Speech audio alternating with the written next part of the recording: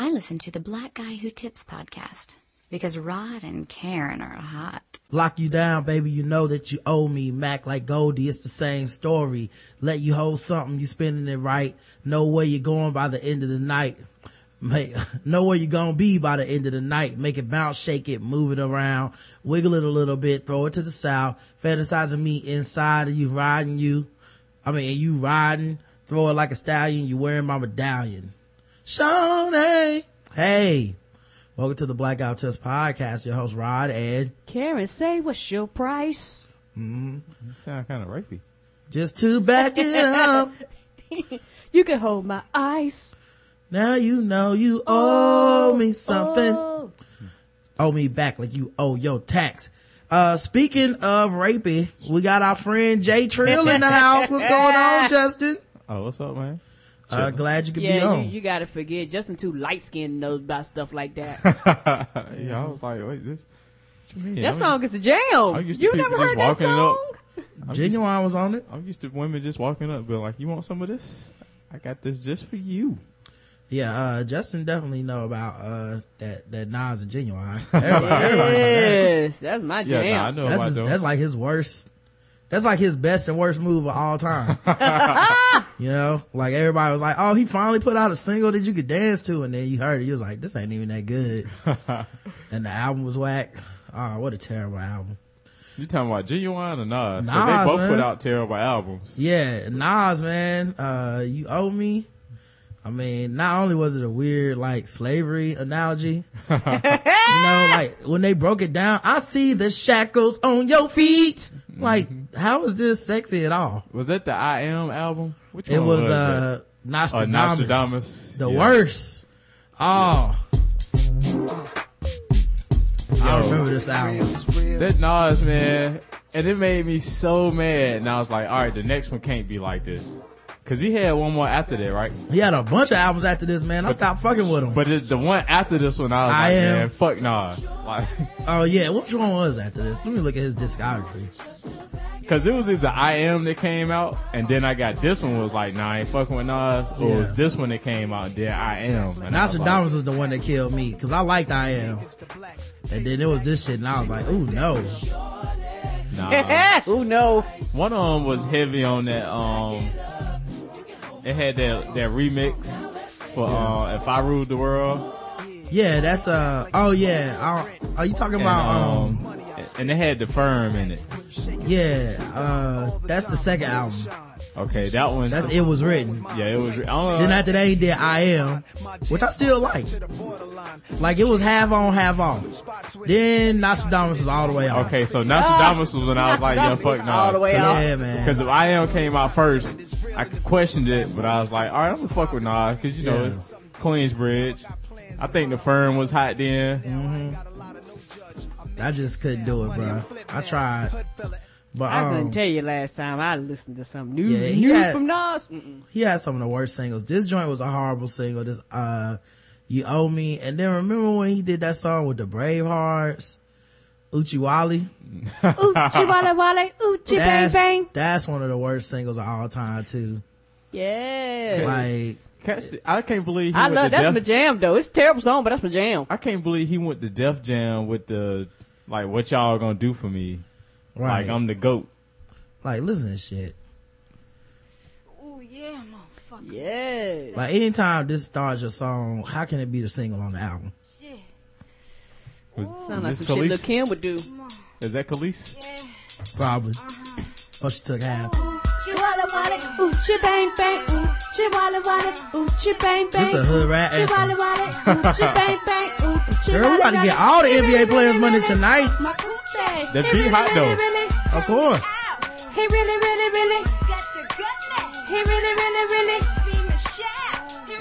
yes, this is my Who jam. was doing Nas beats I back love then? this.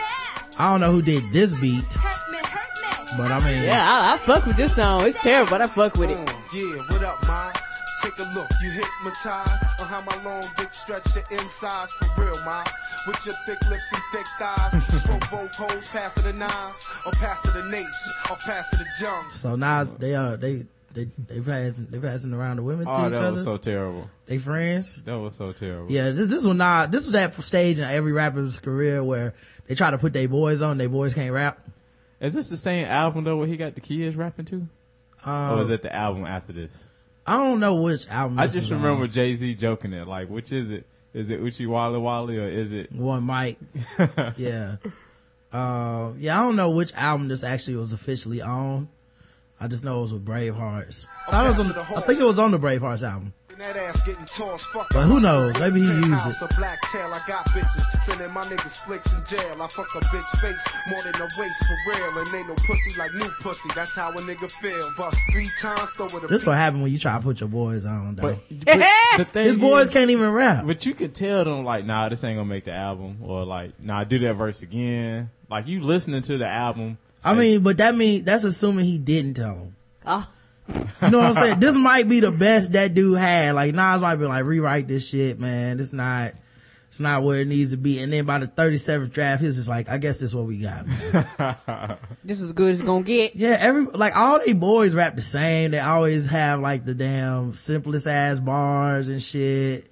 It's every rapper does it, you know, but Nas's, family was really not that talented, man. Jungle and Horse, man. But he tried to put them on, man. That's what all, you know, when you got to put on for the hood, man. You basically take on the role of providing for everybody. And one way you could do it is like helping them earn their way up. But I don't know if anybody's ever literally put on a sibling that had them blow up since like maybe the Jackson 5 or Silk the Shocker. Nah, that definitely don't count. Master P, Silk the Shocker. Nah, it definitely don't count. What about They was hot. No, maybe Brandy and Ray J. I thought I told you. No Limit Soldiers. Maybe Brandy and Ray J. Yeah, now Ray J bigger than Brandy. Yeah, maybe that. But then that kind of, you know, that kind of gets conflated with the sex tape. It's a lot of shit going on. He was there. known as Brandy's little brother for the longest. For the years. longest. Trying to think if anybody's really successfully put their family on.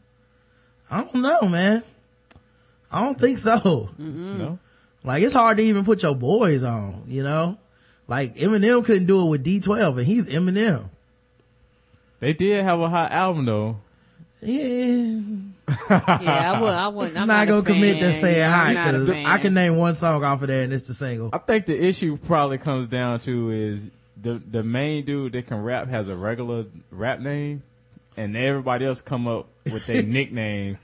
And if you have whack nicknames, you know that their rap is gonna match the nickname. You know what I'm saying? Like, oh, Lil PP on the album, I'm about to. Like, did he call his name is Lil PP? Is he talking about his? There's a lot of that in the crew where it's just like dudes that got normal ass nicknames from around the way. They ain't got no rap nickname and shit. Yep. Like, oh yeah, they got Proof, Bizarre, Larry. Like Larry. Now Larry probably would have rap though. Like Larry might actually have bars, but Larry got drug problems. He don't like coming to the studio on time. Right, he fight with everybody when he get there. Yeah, he got some child support issues. They trying to work out. You can't be on the record to make his this baby money. mama come in there showing her ass. What about that group that used to have that song like in '95? I do it for my shorty. The They all had Boys. dreads. Yeah, The weren't Lost they Boys. brothers? I don't know if they were brothers or not. I don't know. Were they? I kind of liked them for a One minute. of them though. died. One of them Yeah, died. I kind of liked them for a minute though. But they Yeah. had like 10 versions. I'll do this for my shorty. But like, to me, that don't count. Like, it has to be like the Lost Boys, and then when they tried to put on A+, and it didn't work out. Cause everybody's like, this little nigga, man, he fought what, 7? He shouldn't be out here rapping. It's too late. He was the first Terrio. They was like, you gotta go back home. It's too late for you to be out The the child labor ward is making phone calls. We gotta send them home. Yeah. But yeah, this is the Blackout Tips podcast. You find us on iTunes, Stitcher Radio, Podomatic. Just search The Black Guy Who Tips. We will come up. We appreciate everybody that checks us out on iTunes and Stitcher. Leave us a 5-star review, and we promise we'll read it on the show regardless of content. Just make sure that it is 5 stars. The official weapon of the show is The taser. an unofficial sport. Is bullet ball. And Bullet Ball Extreme. And today's podcast is brought to you by tweakedaudio.com. Go to tweakedaudio.com, put in code TBGWT, get 33% off of a nice pair of inner ear headphones. They have all kinds of makes, brands and, well, not brands, but all kinds of makes and models for your ears and stuff. And then, you know, they got the different little adjustable things. I used mine this morning when we went to go vote. Put them right in my ears to pass the time, listening to some podcasts discreetly. And the best thing about them is they come with a lifetime guarantee and free shipping. Yes, and me and Roger did the old people thing. We was up early this morning voting.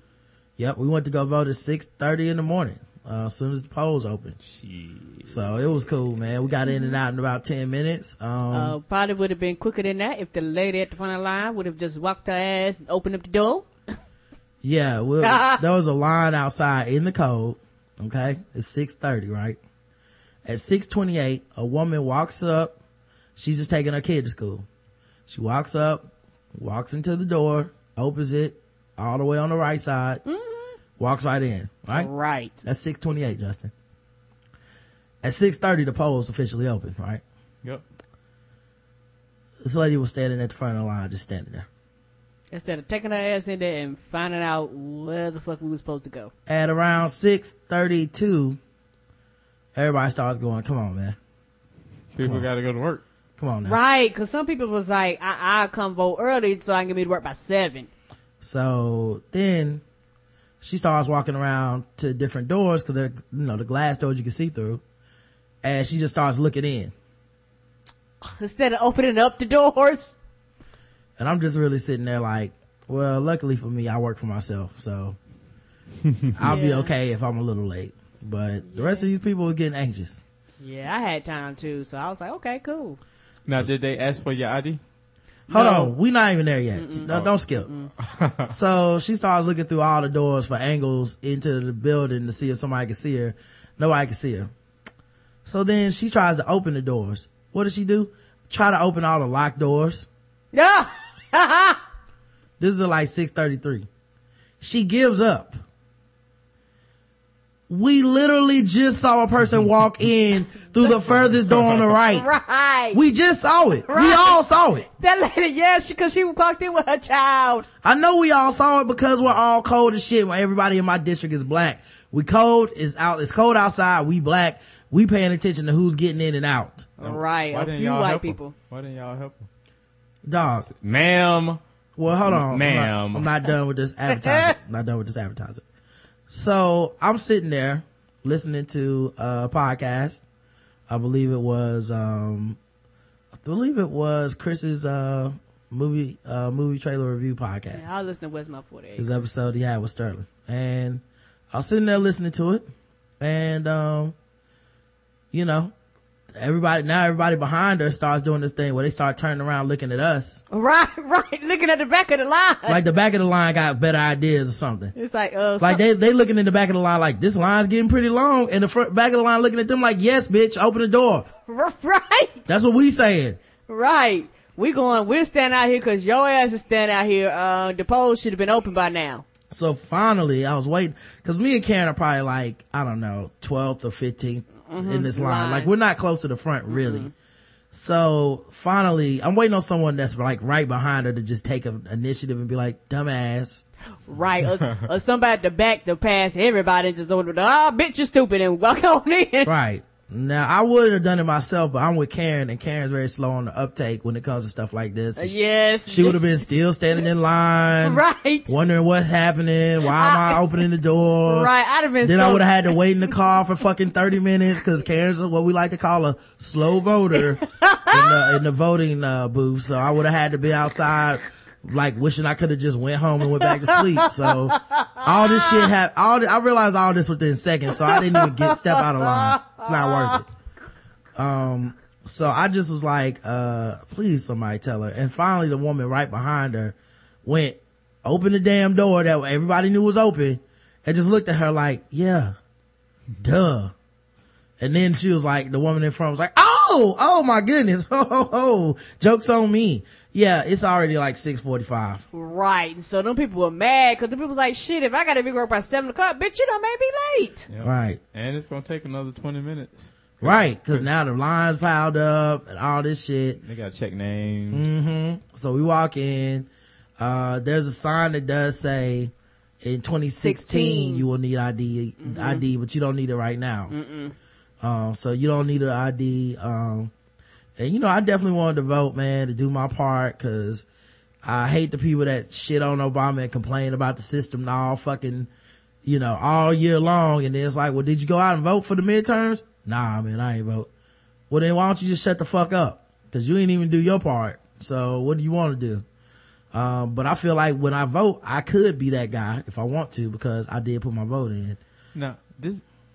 Now, did they have signs up too? No electronic devices past Yeah, this once point? you walk in the thing, that you're supposed to turn your phone off, but everybody just puts it away. They don't actually turn it off. Now, I looked for policies on that, but I couldn't find any.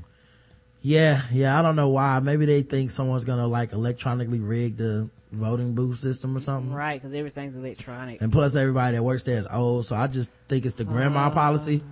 You know right. how when it starts thundering, your grandma's like, turn the TV off. Yep. Don't look out the window. Right. Turn off all the lights. You're like, what is that supposed to stop? Right, and The electricity strike this house. We all it's blowing up one way or the other. all right, and the thing about it, and it was the old people syndrome, because you walked in there and there was two old people sitting there, and which to an extent makes sense, but the lady kept telling everybody you don't have to have ID. Now, I can't wait till I'm that age and I get to be at the booths too. Like volunteering, just being there at the polls. Think I ain't gonna be fucking with people. I feel like old women got a fucking monopoly on that racket, man. You never Oh yeah, old people, especially old women. You got a few men, but it was like old women, and like the three old women that was like had to do the books, they were not organized. But that's That was because terrible. That's because women typically outlive men. right. And they be slightly arguing with each other too. Yep. And Right. it be some good shade up in there. Right. They be like, It's real passive aggressive. Like when I went up there, they have it organized by your last name. So it's like, They should have made it clearer though, but yes. so it's like, do your name start with an M or do your name start with a B? So this one woman was like, anybody last name start with D? Anybody last name start with D? As one was like, my name is, like, Charles or something. That's my last name is Charles. And she was like, oh, that's a C. she was like, well, I mean, I know you're not doing just the letter D. Right. So, like, it could be A through D. It could be what, she's like, well, I mean, it's D through H. So anybody with D through H. And, somebody had the book for C. There were 3 letters. There were 3 ladies, but there were 4 books. Right. Yep. Why was the lady using the C book, even after hearing this woman, to use it to steady her pen so she could write? And she's writing on the table, y'all. She got a whole big ass table she had. Right. Like, I want to be in one of these South Charlotte polling booths. Well, I mean, no disrespect to Republicans, but, I want to be at one of these Republican heavy, voter, places. And I just want to be trolling people like that. Like, I just. But you know what? I can tell this. I think one year I early voted, and when you early vote. No. Before, when we voted in the white district. Mm-hmm. And whenever you do the, white districts, they're very organized. The same thing with the letters, but they have a big ass sign in front of them that says, I do this letters. This would say this letter. Like, it's a lot more organized. Everybody's just not walking up, standing there and them yelling at you. No, I'm going to be doing shit like looking at the ID and be like, you just got this picture or other shit.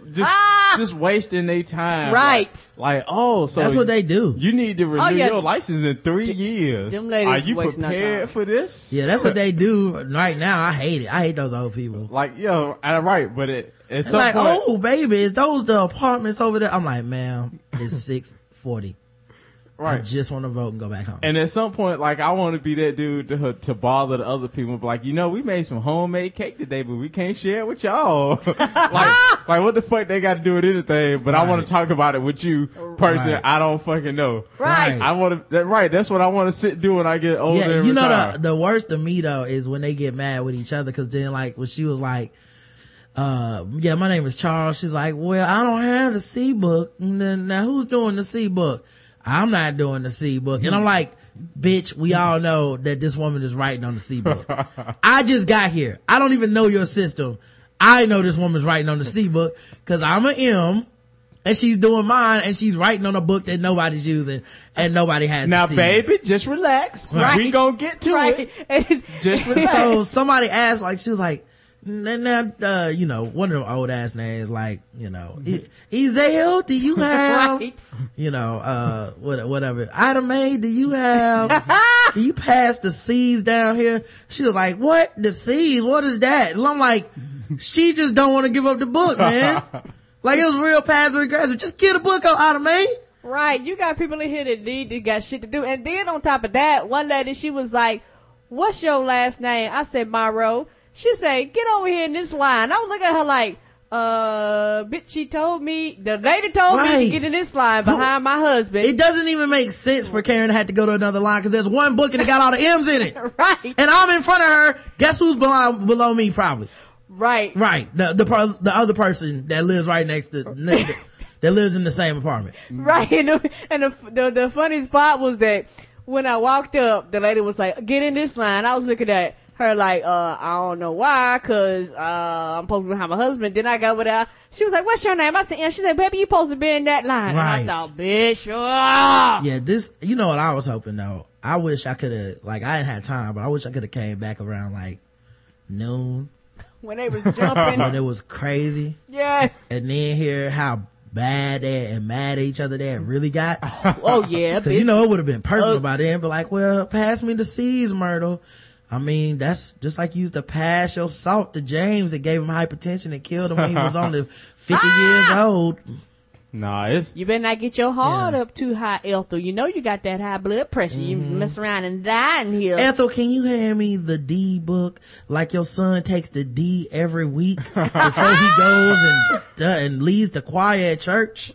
Nah, the worst is when they see somebody they know and they have a conversation while you waiting. Right. Yeah. And you be like, why is it 10 booths but only 2 people handling the fucking names to get me to the booth? You know, if you had maybe 10 people handling the names, we could move this shit along. I agree, man. Now, but my get back is because I never want that sticker. And no disrespect to y'all who want to wear your sticker for the rest of the day to feel like y'all did something. I did. I wore my sticker I love all that sticker. day. Nope, all day at work. I don't want to wear that sticker. I don't want people to, oh, you went and voted. Like, just know I'm not wearing the sticker. I know I went and voted. That's enough for me. But when they get mad at you when you don't take the sticker, they be like, you sure you don't want it? I'm positive. You know what? You sure now? Yes, ma'am. I'm positive. I don't want the sticker. Thank you though. Now you sure you don't want to wear it with pride today? You offend them. We was in there so early. They were so unorganized. I guess the sticker lady wasn't there yet. Cause you know, normally it's like a lady or a man that hands them out. We bit that person there. That person hadn't showed up yet. I be trying to get out of there. I'm trying not to be offensive to these old people because they old. You know what I'm saying? I want to get to be old one day. And you can't, it's not okay to disrespect your elders.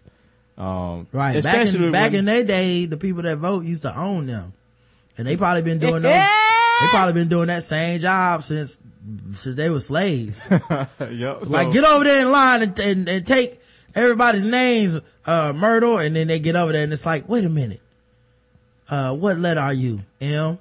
Bitch, you can read? Yep. Be her. You know? Oh Lord. Yeah, so that's how I be like, I don't want this sticker. Well, you know what, man? All that aside, we got in and out, if you don't count the dumbass at the door, in about 10 minutes. Right. And you know what? It was cold outside, but I was okay. Cause I had my tweaked audio headphones. And they kept me company and I was able to listen to, you know, some podcasts. It was like I was surrounded by friends, even out there in the lonely ass cold at 6 a.m. in the dark. So, all right. You know, tweakedaudio.com, code TBGWT, 33% off, free shipping, and lifetime guarantee, guys. So make sure you guys do that. What's so funny? What's so funny? We went from Tweaked Audio to voting using our Tweaked Audios back to Tweaked Audios. I mean, That's excited, Karen. yeah, I didn't realize that was a joke. I was being serious the whole time. Oh, I know you was. All right, man. Well, tweakedaudio.com. But we know what everybody is really here for. They don't really care about what we had to say. They care about this.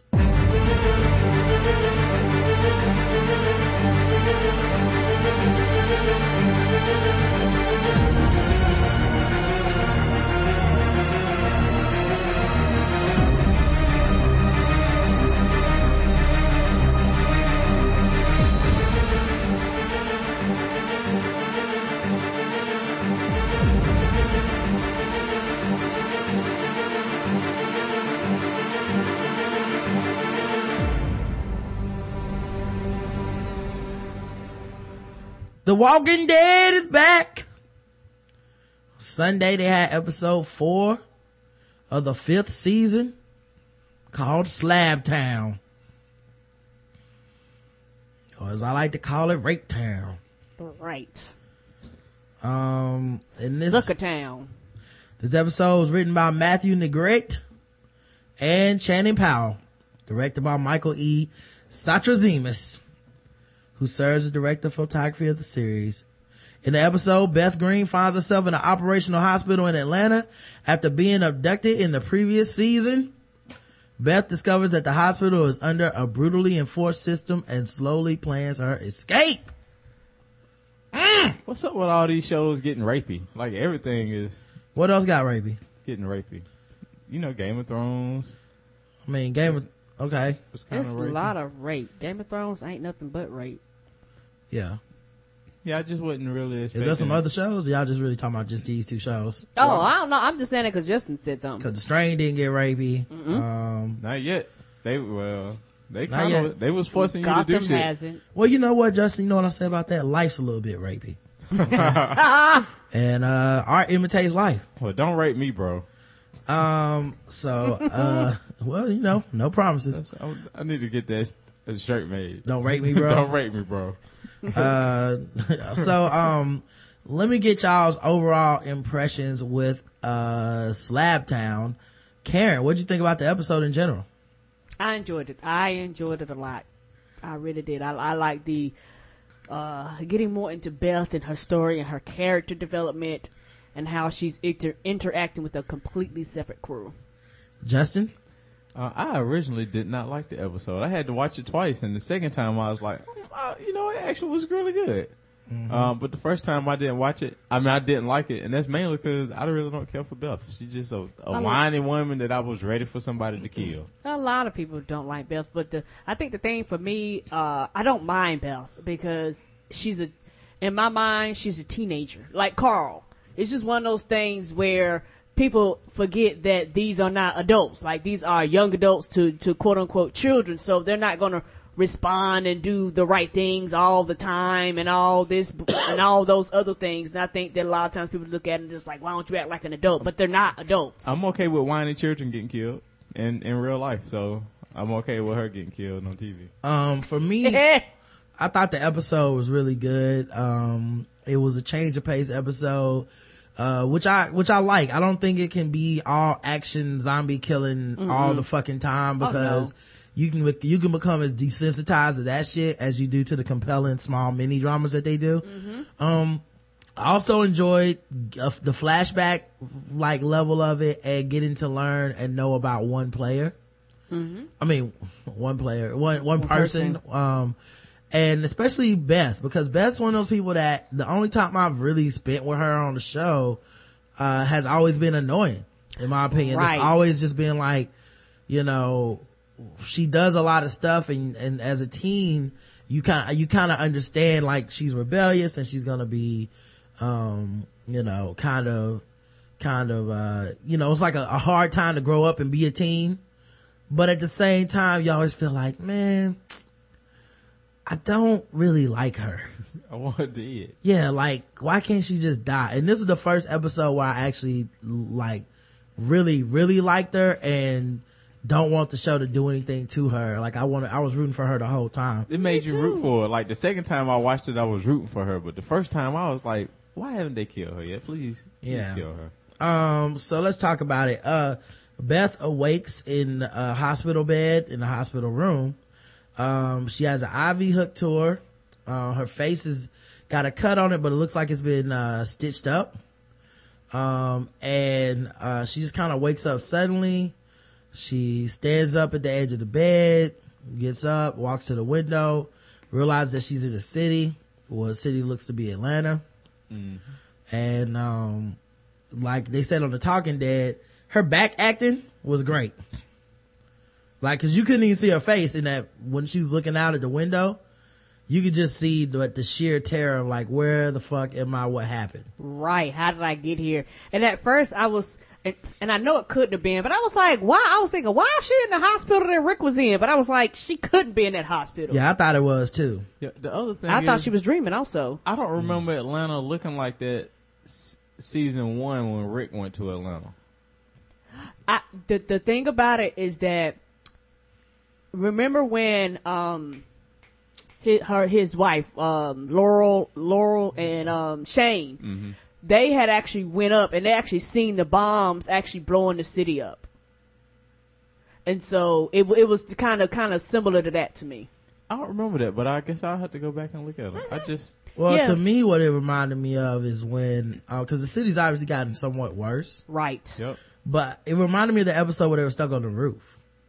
Yeah. In the season 1. And I was like, this city does look like that to me. Like, when they had when the one where they first saw that helicopter fly over, and, Rick had hid underneath that, was it a tank or something to keep the zombies from getting them? Yeah, he was in that tank. Yeah, no, they ate his horse. Like, that was when I was like, okay, this whole society is fucked up. The city is not safe. And it feels, for the most part, like the city still isn't safe. No, it's not.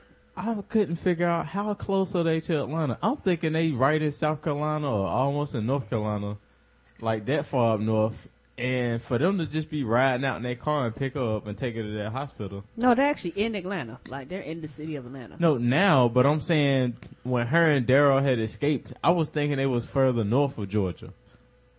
Well, the thing is, they seem to pick spots and stay there. So if you think about it, you had, the prison. You had Herschel's farm. Yep. And then you had, Terminus, which was the original name for Atlanta. I just So all this stuff So it is seems like close. all this stuff is happening in Georgia and right around the same area that they started in. It seems like they haven't really ventured. Seems like the furthest they're really gonna venture is Abe saying he wants to take everybody to DC. Yep. Right.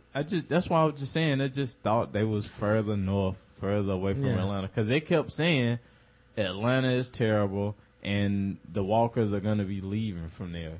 Cause they destroyed basically everything there. Yeah, they gotta branch out. They might just be on the outskirts of the city. You have to think, when you walk like that, how much ground are they really covering? Well, they've been in cars.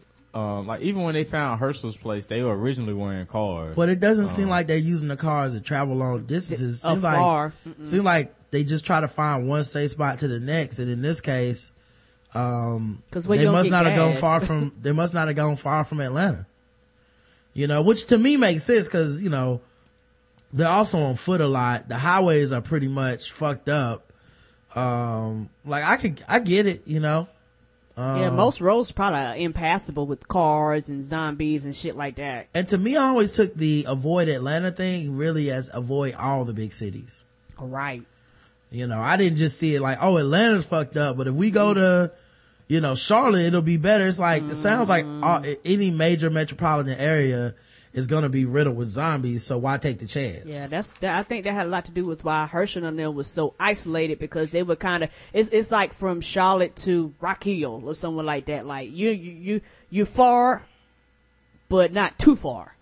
So Beth, goes to try the door to open it up. It's locked. So then she bangs on the door, and she takes her IV out of her arm. And the IV, of course, has a needle because it goes in your arm, in your vein. And she's holding it.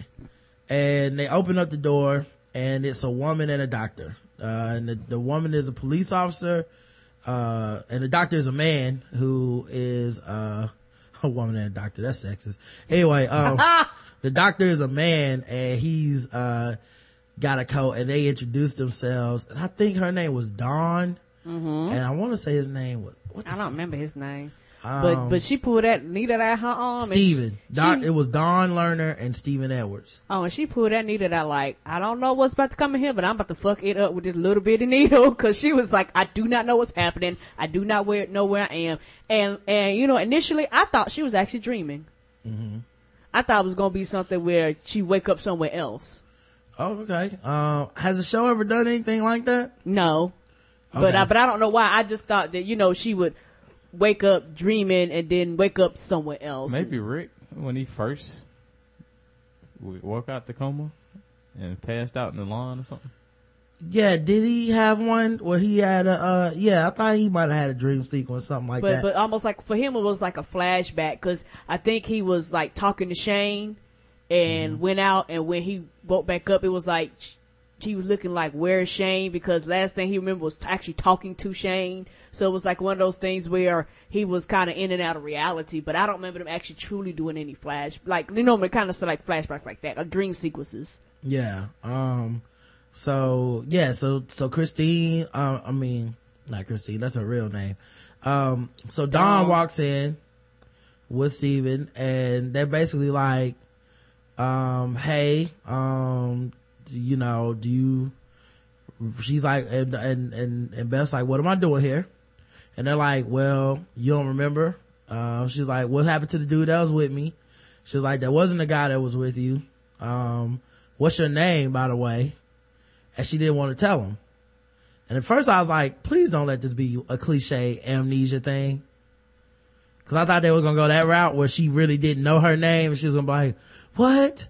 My name is, oh no, which sucks. I hate amnesia as a plot device because it rarely happens to anybody, and whatever. But she basically you can tell that she didn't want to tell them because she didn't want them to have that information. Right.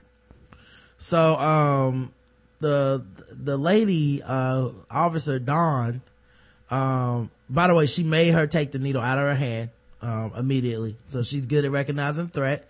Dawn is 100%, not like she's not fucking around with Beth at all. Had that stern tone in her voice too. Yeah, she's like, put it down, put the needle down. And then she like loosened up, like, oh, okay, now listen. Nurse Ratchet. So, they basically said, we saved your life. There wasn't a man with you. The Rotters, they called them Rotters. She said the Rotters were about to get you, but we saved you from it. And now you're in here, and it took a lot of resources to keep you alive and stuff, so you owe us. And then that's when the music comes on. Mm-hmm.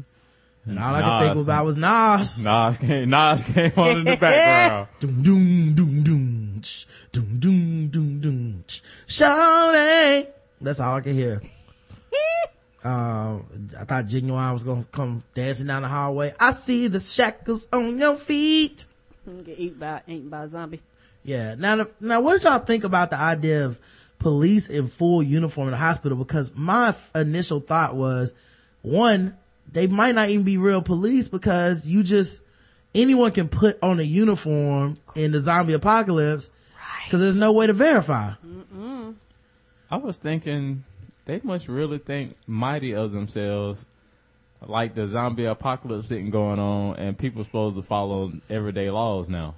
Mm-hmm. You know what I mean? Like, that's what I was thinking. Like, when Rick first used to wear his sheriff's uniform, I was like, why the fuck is he still wearing his sheriff's uniform? Because I think for like a lot of police officers, it's something that's kind of ingrained in them, and for it's almost like they are structure per se, so it was one of the things where she was like, we have to have structure. Now I do believe that Don was a police officer.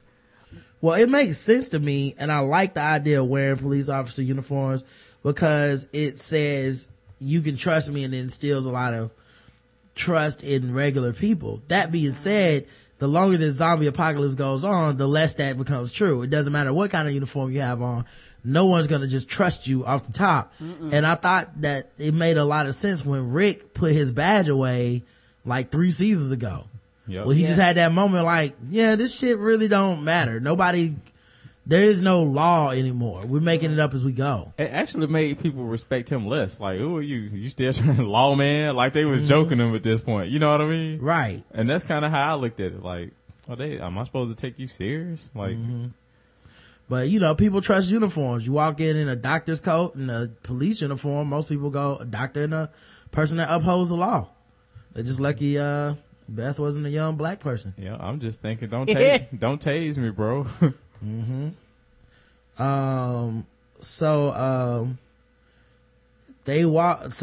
They cut forward. I don't know how much time is going by, but they've given Beth a job. She's basically like a nurse. She assists Dr. Steven in going around taking care of people in the hospital who need help.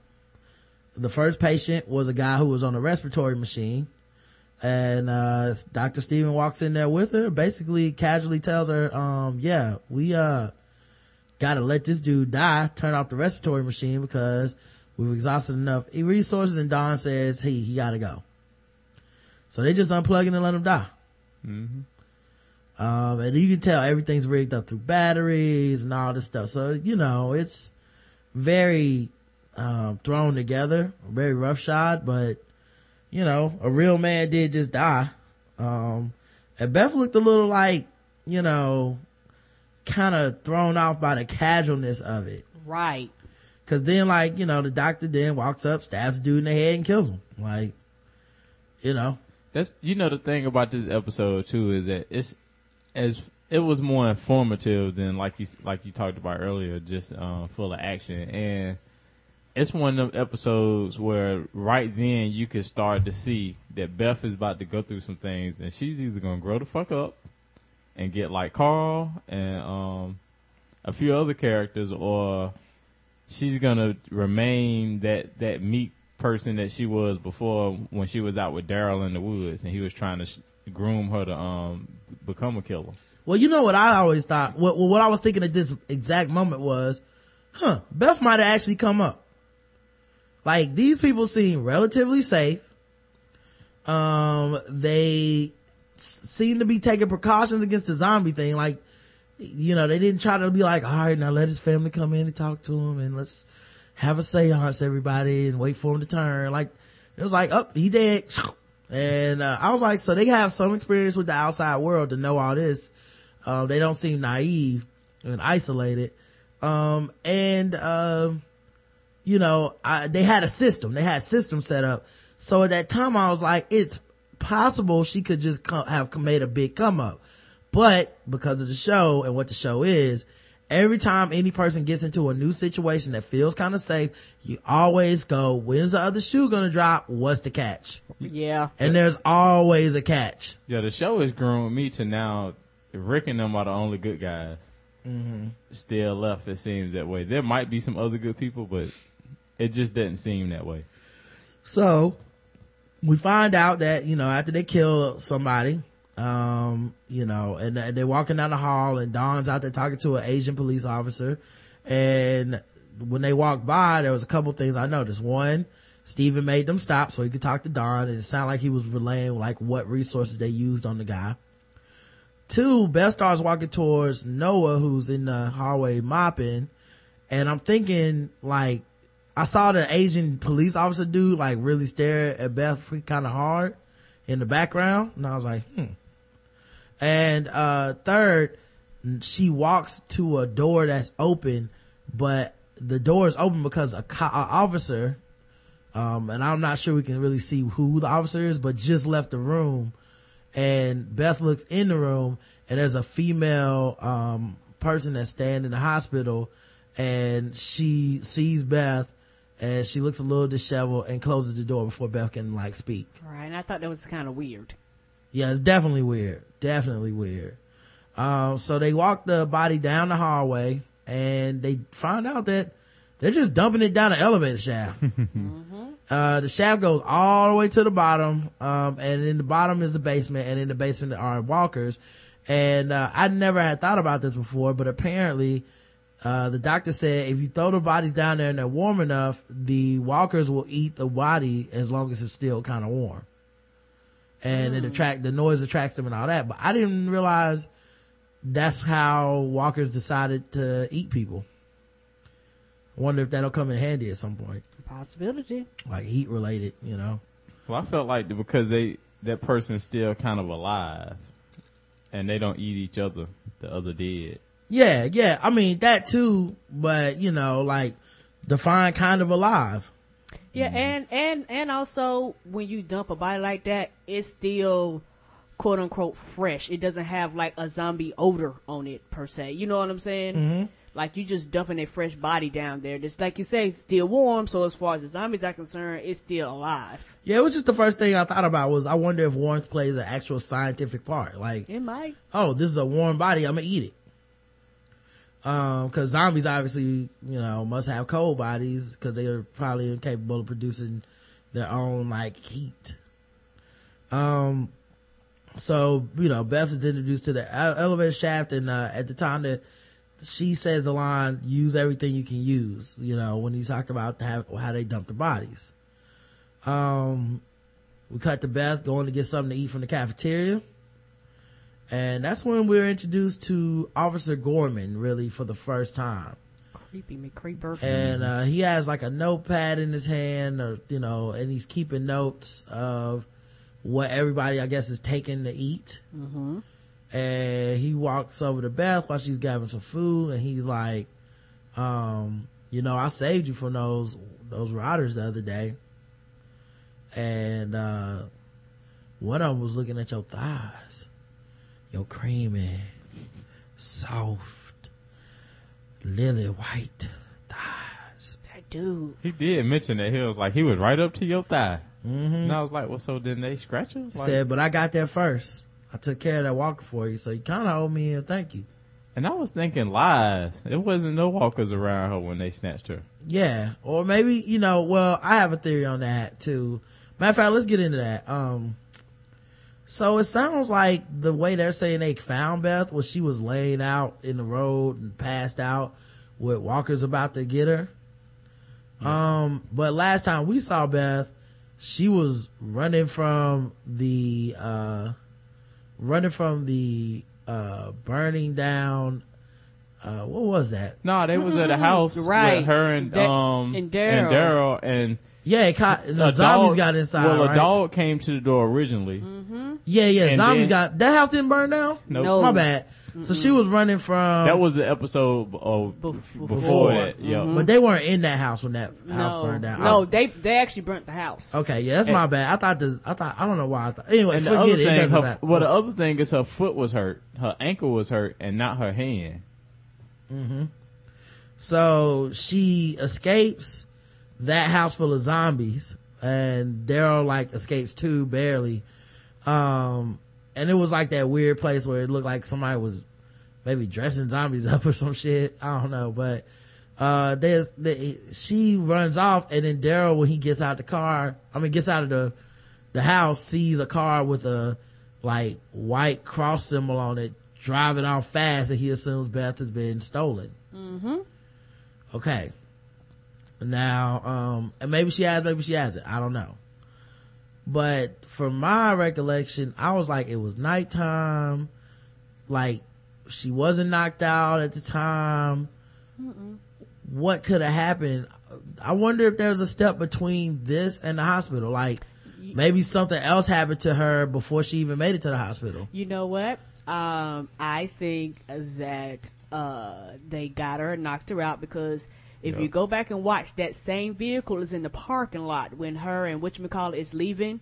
I don't know if people paid attention to the vehicles. One of the vehicles is that vehicle and is parked outside. So I think that they're going around and actually snatching people and bringing them there and then actually making them a part of the community. Because she had her stuff when they kidnapped her, and then as the car drove off, her stuff was thrown out in the middle of the road. Mm-hmm. Like they snatched her and threw her stuff down. And it wasn't dead zombies around like she was having to fight anything. And it's very odd too, because like, how would they be sure that she wouldn't remember that she got knocked out and taken there? Yeah, like how did that cut get on her head unless it came from a zombie or a fight with a human? Yeah, like it's just, I guess it just weirded me out. Maybe we'll find out more in the future, but feels like if they would have just, if the thing would have, like, it seemed like she would have remembered running from the house full of zombies, being with Daryl. She definitely remembered Daryl. Why wouldn't she remember y'all knocked me out and actually kidnapped me? I didn't wake up surrounded by zombies. Or either, the zombies may have surrounded her, like she may have been fighting them.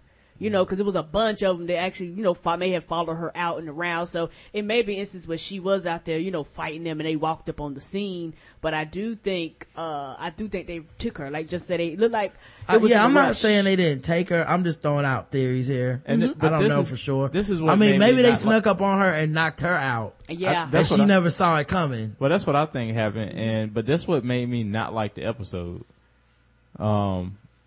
But you say you did like it the second time. I'm talking about in the beginning. It's the little things like that, because I was like, well, and this show was so good with accuracy. Mm-hmm. Like, it's so good. And I was like, these things are inaccurate. But I kind of figured it out, and we haven't got to that point yet, so I'll wait. Okay. But all right. It makes sense why they snatched her the way they did. Yeah. All right. Well, yeah, man, make sure you, remember that when we get to it. All right. Yep. So basically she, it looked like she put her food back and she didn't get anything. No, I thought she took it anyway.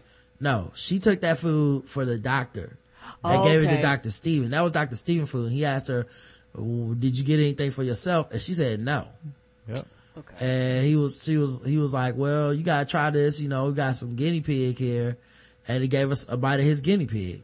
Yeah. And he told I won't tell Don too. Yeah. Which let me know then who really was in control of everything, not just that initial situation. Yeah. And you know, Beth never really confronts Officer Gorman. She just obviously is creeped out and leaves, you know. Right. Yeah. Or as people on Twitter and Facebook call it, she was asking for it. I mean, she was. Did you see that nurse's outfit? Who in Scrubs doesn't get holiday? Oh, right. So they bring in another person that's passed out. There's an emergency. They go in and it's a dude. They have his ID on him, but he's obviously like incapacitated, and they're trying to. He has like one lung that's like bleeding internally and shit. And Dr. Stevens like, oh, can't save him. Nope. And they're like, well, you know, gotta try. He's like, no need to try. We good. I felt like it was an old Ice Cube song who was rapping about going to the ICU. Mm-hmm. On his first album, the second album. Well, like, just nope, you gotta die. Like, we not helping you today. Yeah, he was like, yeah, whatever you got is too much. Your insurance. He's like, your insurance don't cover this. It's denied. No Obamacare in the zombie apocalypse. Yeah. So dude is basically choking on his own blood, and Dawn is like, save him. And Steve was like, I can't. And she was like, he was like, what about the resources? And she was like, stop making excuses and save this dude. So he gets Beth to hand him like a needle that actually has like a hollow like tube in it. He was gonna give her keys to get it, and Don snatched the keys and got it for him. And I was like, what is up with this bitch? Why is she tripping? But you know what? That seemed like it could have been a delay tactic, because maybe Beth wouldn't have hurried up. Beth didn't really seem up for this anyway. Maybe Beth wouldn't have found where it was at. Right. Dawn was like, I'll take care of it myself. Went, got it, came back. They take the tube and he shoves it into the dude's chest, and blood comes spurting out, which empties his lungs so that he can breathe. Yeah. Then, go ahead, Justin. No, I was gonna say, I don't know that I want a hole in my chest. Like, I jumped out a second story window. All that damage, like, just go ahead and let me die. I don't know. I'm passed out. Yeah. So then, Dawn is like, you know, make sure you save this dude. And he's like, he gonna just die. It's gonna use too many resources. We should let him die. And Dawn's like, do what I tell you. And Beth is looking like, wow, they arguing. And Beth gets slapped. For no reason. I mean, well, not for a reason doing anything with Beth. Beth gets slapped so hard her stitches opened up on her face and started bleeding again. And she was looking like, I didn't even do nothing. And the dude that was on the table, his name was Gavin. I thought that meant something because I remember Gavin from the comic book, but turns out not the same Gavin, so don't worry about it. Yeah, I felt like she slapped her because the doctor wasn't listening, and that's when I realized, oh, they grooming her to be with the doctor. To be with the doctor? What you mean? Yep, like like as soon as she woke up, she immediately was under the doctor's care as a job. And I was like, oh, well, she gonna slap her anytime that the doctor doesn't do what she wants to do. Because to kind of get back at him. Instead of, I can't take it out on the doctor, but I will take it out on who the doctor owns. Kind of like slaves, you know, this your property, and I can't be mad at you, but I can take it out on your property. That's a good theory, yeah. And I thought it just meant you work under that person. And I thought that the reason she slapped Beth is because the doctor's kind of untouchable. Because of the position of power that he occupies, they need him. Right. But they don't need Beth. Yeah, she was like, I can't fuck you up, but I can fuck her up. Yeah, so, and they know he cares about Beth to some degree. So it's a total power trip. And then she was like, don't forget where you work or something crazy like that. Like, don't forget how this works, and then slap the shit out of Beth or something. But she could have slapped him. I mean, it was just a slap. It wasn't like she was going to cut him or something. She could have slapped him. Right. A good That's slap, what I'm saying. We know that a good slap can change lives. Can change your whole life, your whole outlook on everything, make you a better person. Right. It can save your life. So yeah, it can. He might have needed that slap. We don't. That slap saved Beth's life, and it could have been his life saved. But nope, she ruined it.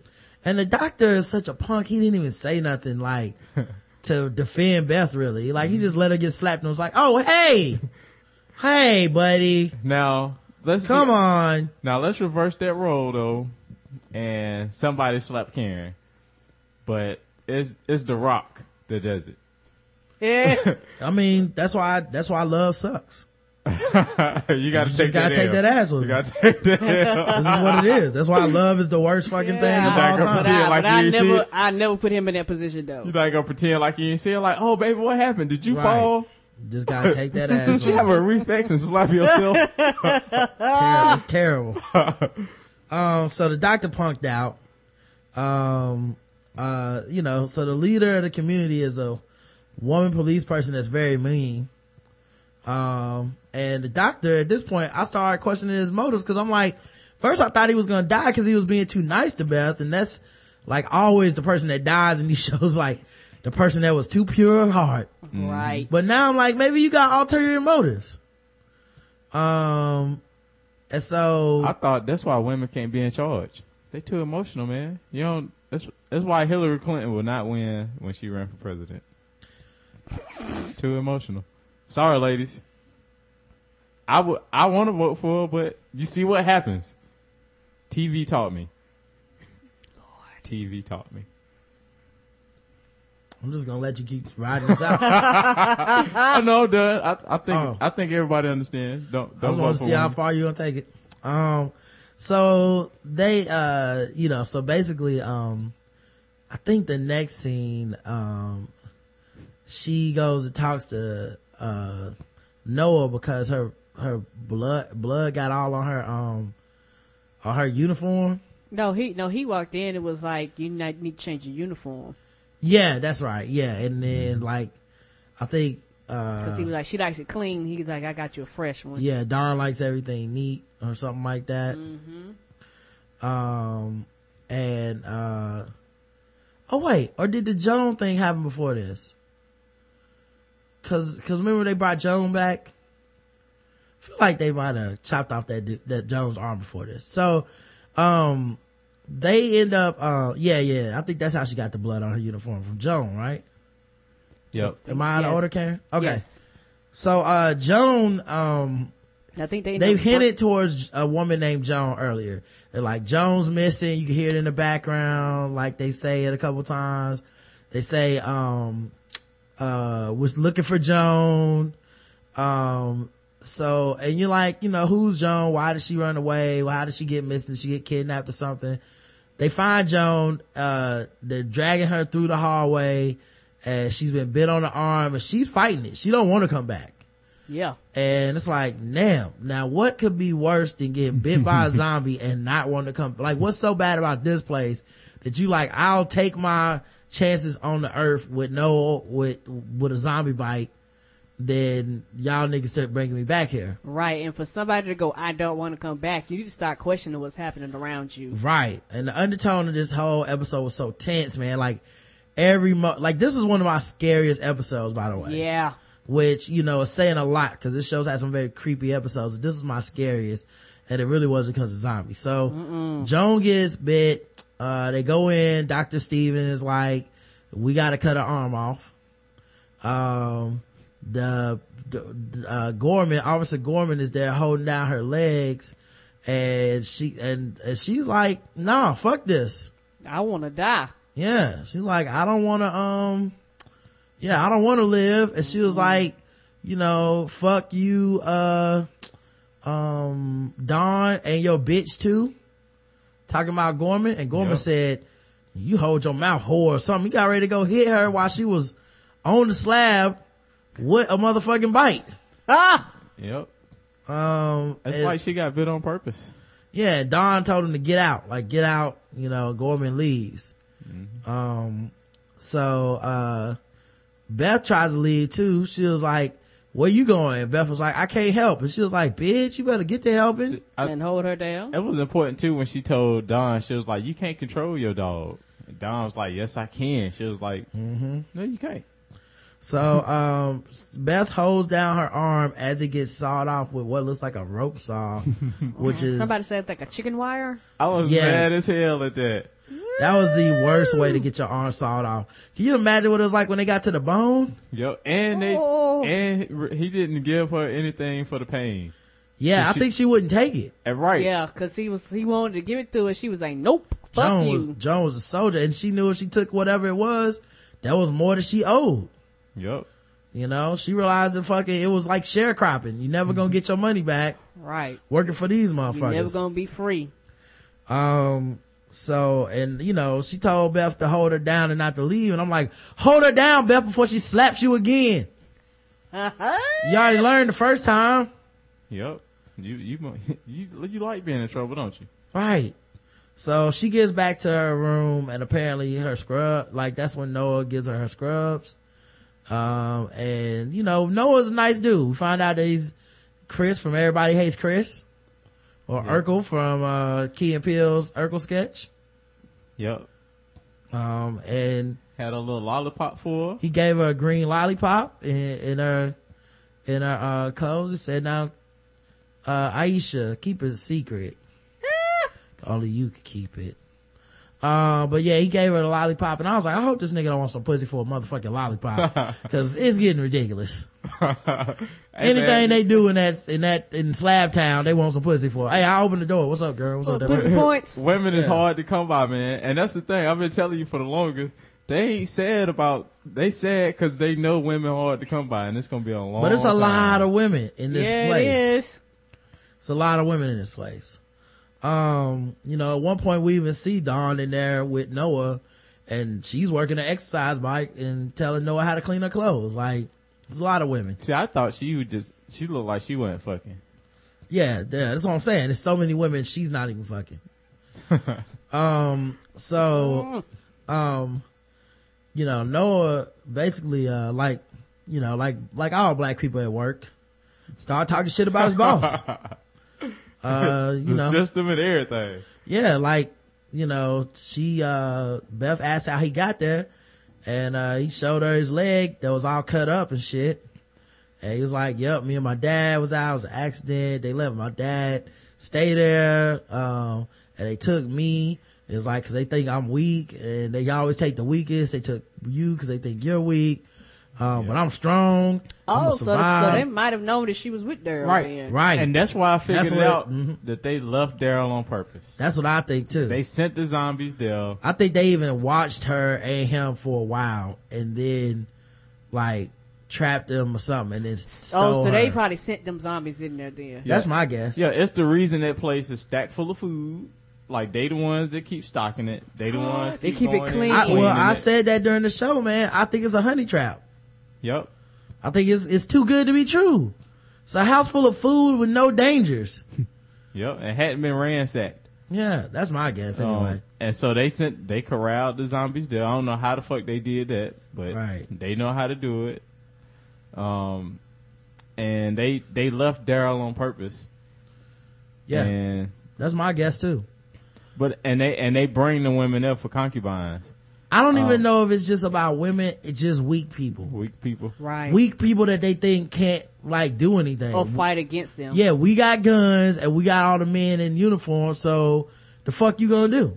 You know? But we need the bodies to be able to do shit. Though. Yeah, cause they definitely took Noah because he's a skinny ass dude and they just like he can damn wash clothes and iron. Yeah, but his daddy might fucking fight back and we have rebellion on our hands. Right. JJ and James Evans. Right. That's what I was thinking when he said that. Like, oh, this is JJ.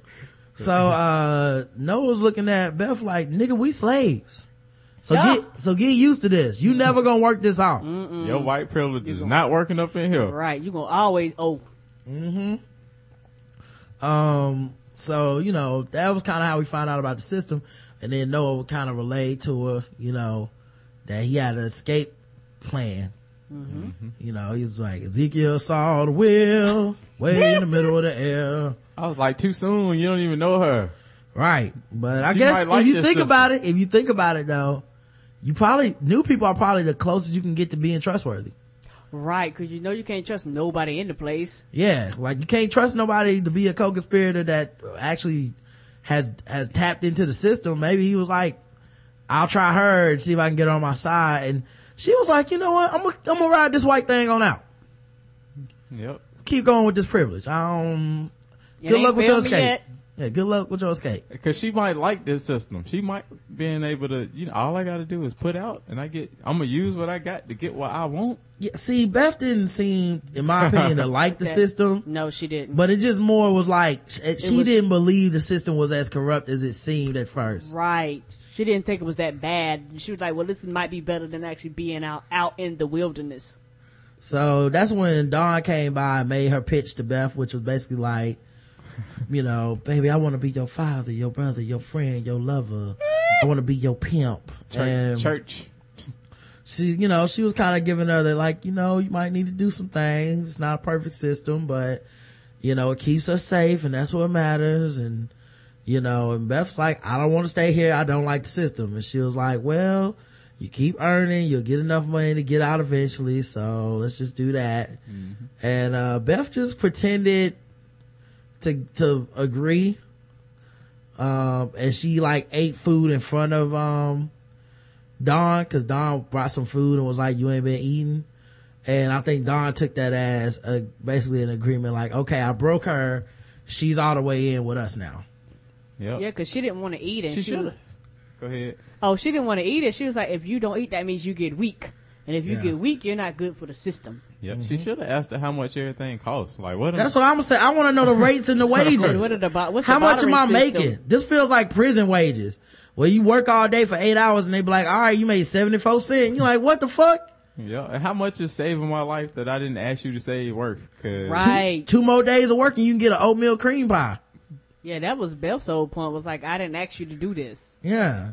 And how much, and what do you do to earn money? Like, I want to change jobs. Like, how can I switch what I'm doing? And Don's whole thing was like, well, we already spent resources saving you. So you can't just leave.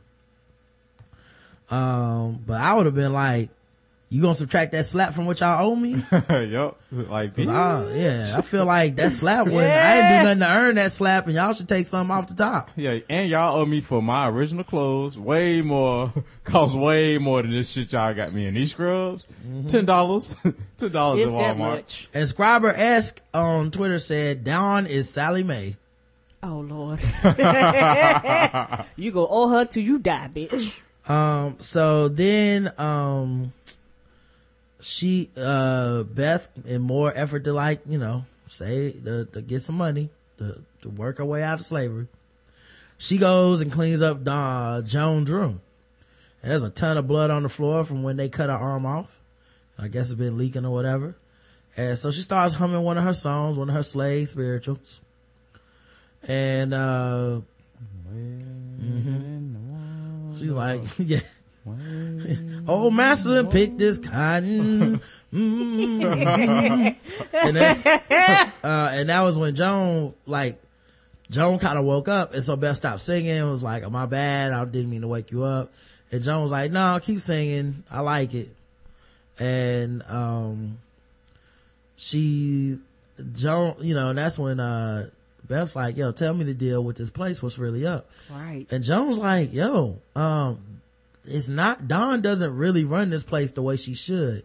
She could run it with an iron fist, but she basically lets the men that work under her, and she didn't come out and say it, but the show implied it, which is she lets these dudes get away with raping the women and taking advantage of people, the weaker people here. Right. But not because she has to, but because it's easier than doing it the right way.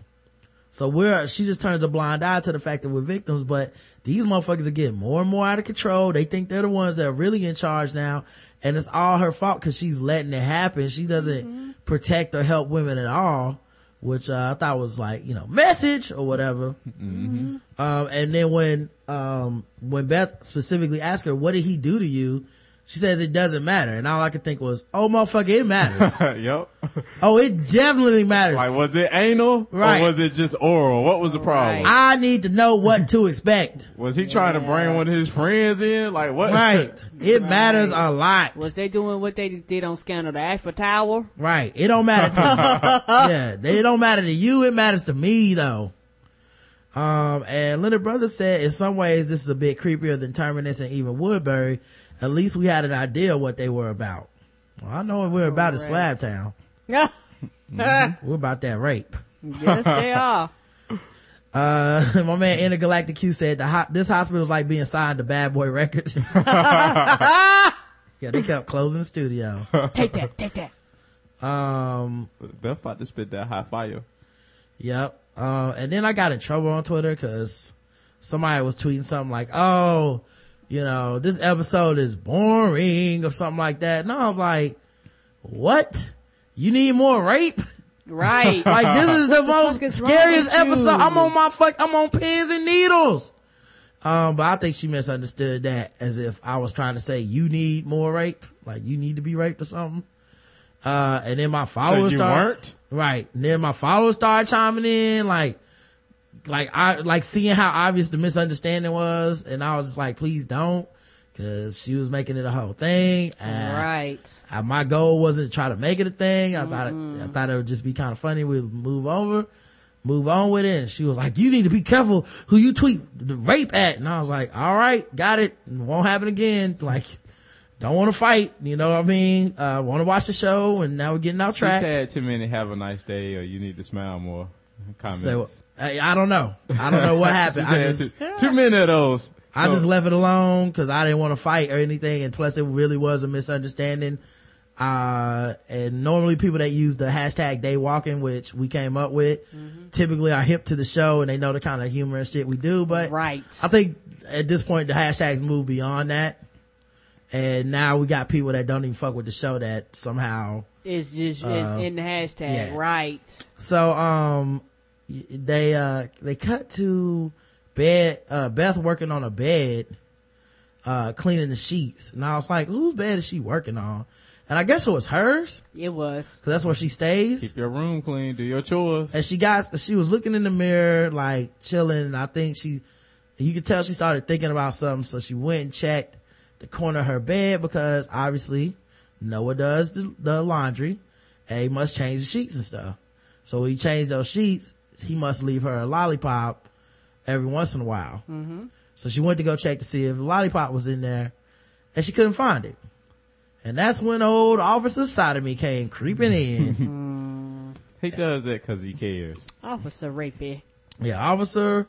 And the thing is, his accent with the soul southern accent kept reminding me of Deliverance. It was like the one accent you don't want to get raped to the most. No. Don't you love Officer Gorman? Yeah. No. So he comes in and he's like, you looking for something? And she was like, nah, I'm good. He was like, you sure? Can't remind you of something? No, just trying to turn 15. That's Right. all. Just trying to stay a virgin my whole life till I find someone to marry. Yeah, well, I got this lollipop here. You sure you're not looking for this? And he opened it up and put it in his mouth, start sucking on it. Lick it like a lollipop. And I was like, oh hell. And then, cause once he started sucking, I was like, Nasty. you can have it. Yeah, you keep that shit. You know, Ebola going around.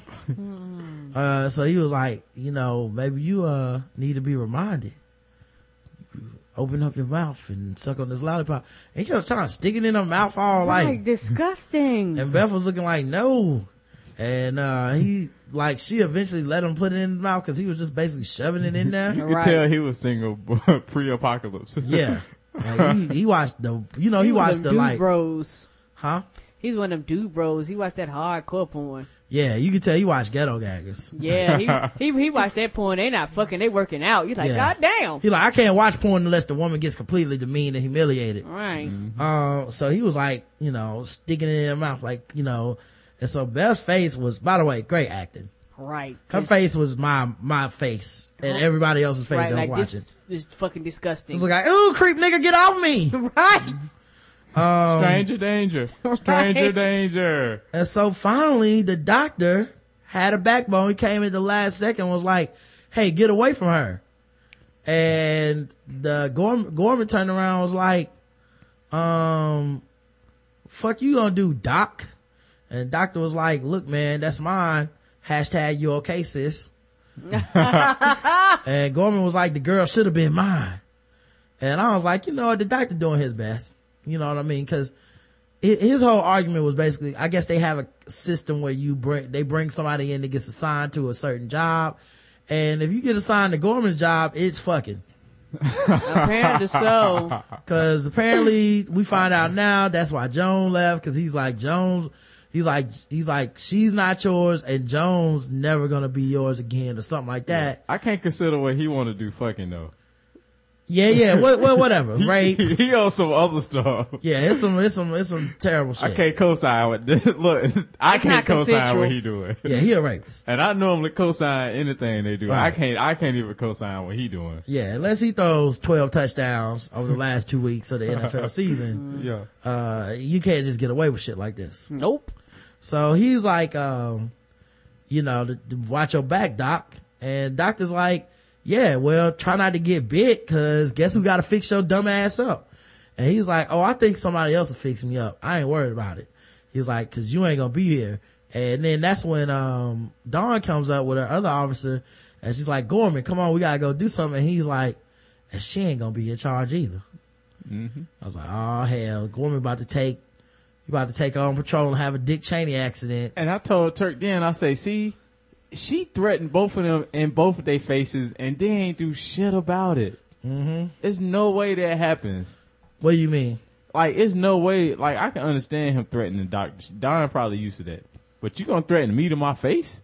I ain't gonna be here either. Fuck you mean? We need to handle this See, now. that was a thing. I thought from the blocking on the, not to get too technical, I thought from the way they had him positioned with the camera that they were trying to say that he could hear what she said, what the doctor could hear what Gorman said, but not her. Nah, she heard. Right. That was the way I read it. I don't think she heard either She because heard. she Yeah. was kind of walking up behind, like coming from, like out of the blue. Now that being said, Justin, it read ambiguous to me.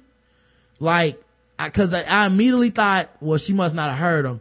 And then my second thought was, well, if she did hear him, she would have acted like she didn't hear him.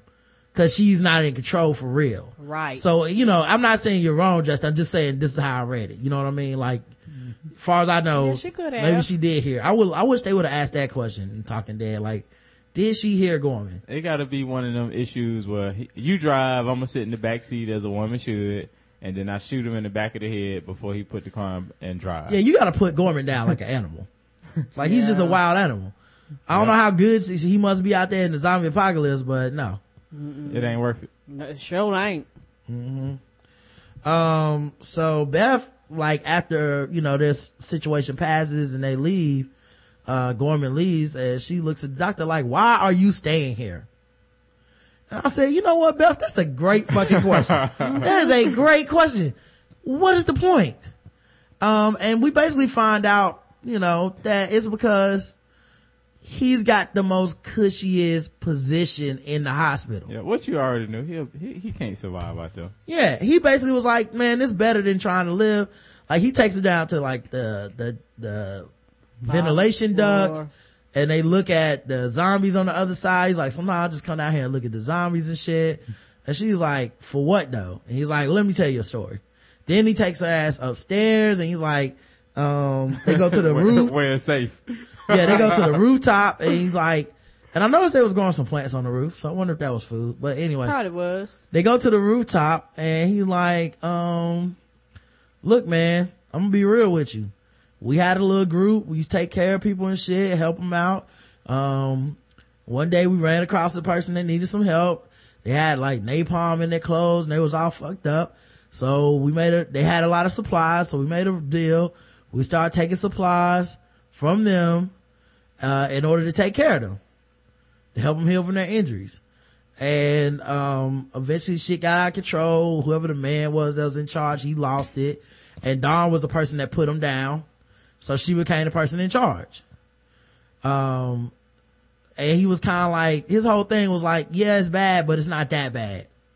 I could be out here having to fight zombies. Right. And in the beginning, Beth did walk up to him when he was talking about how he was playing music and this shit wasn't organized and all this. And Beth was like, well shit, if you comfortable enough to be bored, then you winning in the zombie apocalypse, cause I never was bored. Yeah. And that's the thing about it. Coming from where Beth came from, men, other than Tyrese, the rest of the men was really killers. You know what I mean? Like even her dad, he was out there killing people with one leg. Well, I'm saying like maybe that's why I thought at first maybe she had to come up. Cause it's like if you could sit around listening to music with electricity and talk about how you hate your boss, then your ass is living white privilege in the zombie apocalypse. Yes, you are. Like that dude You ain't got no real problems. Yeah, dude was like, I'm just sitting here listening to this album and he got a painting on his wall and shit. And she was like, he was like, I found this painting out by the garbage. We brought it back. And Beth was like, what you need a painting for? He was like, well, I know painting isn't about survival, but art basically is one of those luxuries that you get, when humanity has time to rise above. And Beth was like, you don't think we could rise above this? And then she was like, I still sing. Like, and which put that singing thing into perspective for me too. Mm-hmm. But see, Beth one of them girls though that you can take the girl out the hood, but you can't take the hood out the girl. So she's not gonna be comfortable in an environment like that. Oh yeah, I agree, but I'm just saying, come up is a come up. And actually, no, I disagree. She would be comfortable if it wasn't for the rape. She absolutely could stay there. She's actually probably be more comfortable in the hospital than she would have been in a prison. Nope. It's that she fit right in with the prison too. It's that whole Owen thing. Like I'm white and I'm privileged. You do for me because of those reasons. Not because I'm nope. It's something. Nope. I'm telling you, if you take out the rape, she would have been okay. I don't know. Yeah. If she really thought that there was a chance she could pay her wages off and just fit in. At some point you'd be able to come and go as you please. I think she would have been way more comfortable there. Her previous system was daddy, and being a babysitter. Yeah. But that's what you need. And that's cause she wanted to, not cause she had to. Well, she still took care of Judith, man. Can't take that away from her. What else happened? Oh yeah. So, my man, Dr. Stevens says, why don't you take the rest of the day off, Beth? But before you do that, go down there and give Gavin some, clozapine. And she's like, all right, cool. Let me go give him some clozapine. Everybody hates Chris is in there and shit. He's like, what's up, girl? She's like, no, I'm just chilling. You know how we do. We need to, sorry about the lollipop. Oh, wait a minute. The patient starts dying, having a seizure. Right. And so right as the patient starts passing out and dying, I'm thinking to myself, this is why you go to medical school. Correct. Yep. And Dawn shows up and immediately assumes somebody fucked up. Dude couldn't have just died on his own. It was somebody fucked up. And she was right. Somebody did fuck up, Beth apparently gave him the quote unquote wrong drug, which caused the dude to die. The doctor comes in and says, what happened? Dawn is like, what happened? And then everybody hates Chris is like, you know what? Everybody already hates me anyway. This can't be no worse than what Tachina Arnold used to do to me. So he's like, it was me that fucked up. I was mopping. I was clumsy. I knocked the life support system off and he died. And, Dawn's like, okay, take him to the office. We're going to beat him up. And Beth's like, no, don't. That's not what happened. The doctor's like, let it go. Let him go. Yeah, shut up, bitch. Shut Right. up. Black people used to getting beat. She's just going to change his name to Toby. He'll be back. He's She okay ain't with gonna that. kill him. He likes He's it like valuable that. property. Right. He should have kept her clothes neat and separated. So, they they take him out and you can hear him getting beat and shit. She was like, what was it? Oh, so Beth comes up to the doctor and, she was like, no, she's like, I made a mistake to Dawn. It was just a mistake. What, can't you let Chris go? And she was like, oh, Noah go. And Dawn's like, a good man's mistake almost ended everything for us. And then she walks off with Chris. And then the doctor basically is like, Beth, what happened? And Beth's like, I gave him the clozapine. He's like, no, clonazepam, bitch. God, you stupid. Can't you hear? She's like, nah, you said clozapine. He's like, nope, I said clonazepam. You say tomato, I say tomato. I was like, that nigga ain't shit. He purposely killed that dude. That's what I said to the doctor. Must have wanted the guy to die. Right. Or maybe he wants Beth to owe him as well. I wasn't sure at the time, but something like that. So Dawn shows up, to Beth's room and she's like, I know everybody hates Chris was lying. And, she's like, how'd you know that or whatever? She's like, cause he's too neat. He never makes mistakes like that. And I know he did it to protect you. The lie. And I'm like, obviously she saw through that lie. That lie was stupid. Yep. And he's like, he thinks he's doing the greater good. The thing is, you're not the greater good. You're weak. I said, you better watch who you calling weak. Ain't that the truth? She from that Rick group. From that Rick clan. Yeah. Last time I checked Rick group, ain't nobody weak in Rick group. Right, that Rick crew. Even the kids out here killers. Rick gang, yeah. Carla, Yeah. fuck you I'm up. talking about even the two girls that Carol had to kill. Yeah. Right, they was They gangsters. was killers too now. So, and Dawn's like the worst kind of evil. The one that convinces you that they're doing you a favor, but they preying on your weakness. Mitt Romney. Right. And, she basically was like, you need to, start letting people, helping out, doing more around here because you're weak and you're not helping anybody and you're not a good person and all this shit. So then that's when Beth meets up with Noah and like, oh, we definitely escaping. Like, we need to get the fuck out of She here. was like, I am down for the Underground Railroad when we leave. I don't know why I didn't believe you in the beginning. Right, you It's- warned me. It's just, I'm not used to being around a lot of black people, so I had to figure you out first. But you know what? You're all right with me. Right. Yeah, as far as they're concerned, we both Negroes. Let's roll. So he's like, well, we need the key to like the basement or whatever. And she's like, all right, I'll get the key. You get the sheets. We'll meet back at the elevator shaft. We'll climb down. That's the plan. And that's what made me remember the significance of her not allowing Beth to go and get the medical, that syringe that time to save that doctor. When she snatched the keys out of her hand, cause I was like, she don't want her getting used to, knowing what the keys are for. Right. So Beth goes into the office, looks through the desk of, Officer Dawn, and she finds, at the jimmying, she actually took a ruler or something and jimmied the lock herself. At the jimmying the lock, she opens it up, the desk and finds a key for the basement. And she turns to leave, and that's when Officer Roethlisberger shows up. No, she sees old girl killed herself. Oh, you're right, Karen. I'm absolutely sorry. Joan had killed herself. She's laying underneath the desk. Yep. And she cut her wrist. Now, is it me or do y'all think Joan was using herself as a weapon? Yeah, she did it on purpose. Yeah, I think she killed herself there so that hopefully she could wake up as a zombie and eat Dawn. And somebody, walk in there and she was like, I'ma fuck you and up. I was mad Beth eat didn't Dawn take, or Gorman. I don't know, Okay. you know, I was whichever mad it is. Beth didn't take all the keys. It was like 5 different colored keys in that little drawer. Mm-hmm. I was like, take all the keys. How you know which but one she knew worked? which one it was for some reason. I don't know how, and I thought the same thing. I would have took all the keys. Take all the keys. Even if you don't Did need he them, tell her the take all the specific keys. kind or? He said basement. I don't know. Either way, take all the keys. Yeah, I understand. I didn't have that much of a problem with it, but yeah, I would have took all the keys. Or maybe where she was like, hey, if anybody come in here behind me and they see all the keys gone, we're gonna have issues. All right, they might not notice one key. Right.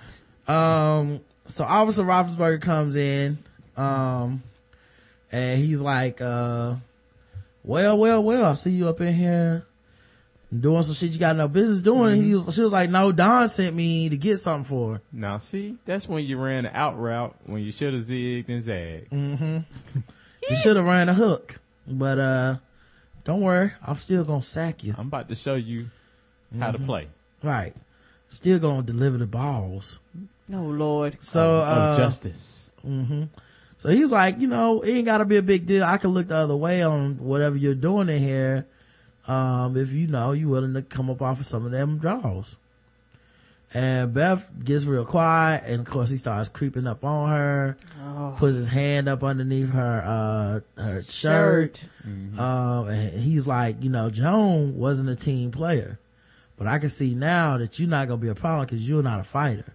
So basically he been beating up and raping Joan, and you know, and he's about to just like he's looking at Beth like, well, since you gonna come along willingly, I'm gonna be raping you all the time. How old are you again? Never mind. Don't answer that. I don't care. It don't matter. No laws. Age of consent don't matter in the zombie Right. apocalypse. That's the one law we not gonna follow. So I tweeted Right. at this time, I was like, please, Zombie Joan wake up and eat this nigga. And like right before he came in, I think, you noticed her open her eyes and do one of And those she zombie. twitched. Yeah, her arm was twitching and shit like that. So, right when Gorman said Beth wasn't a fighter, Gorman gets hit upside the head with the lollipop jar, Yeah, she falls did. onto the floor, and Joan eats his neck. And I'm like, that's what you get, you rapey motherfucker.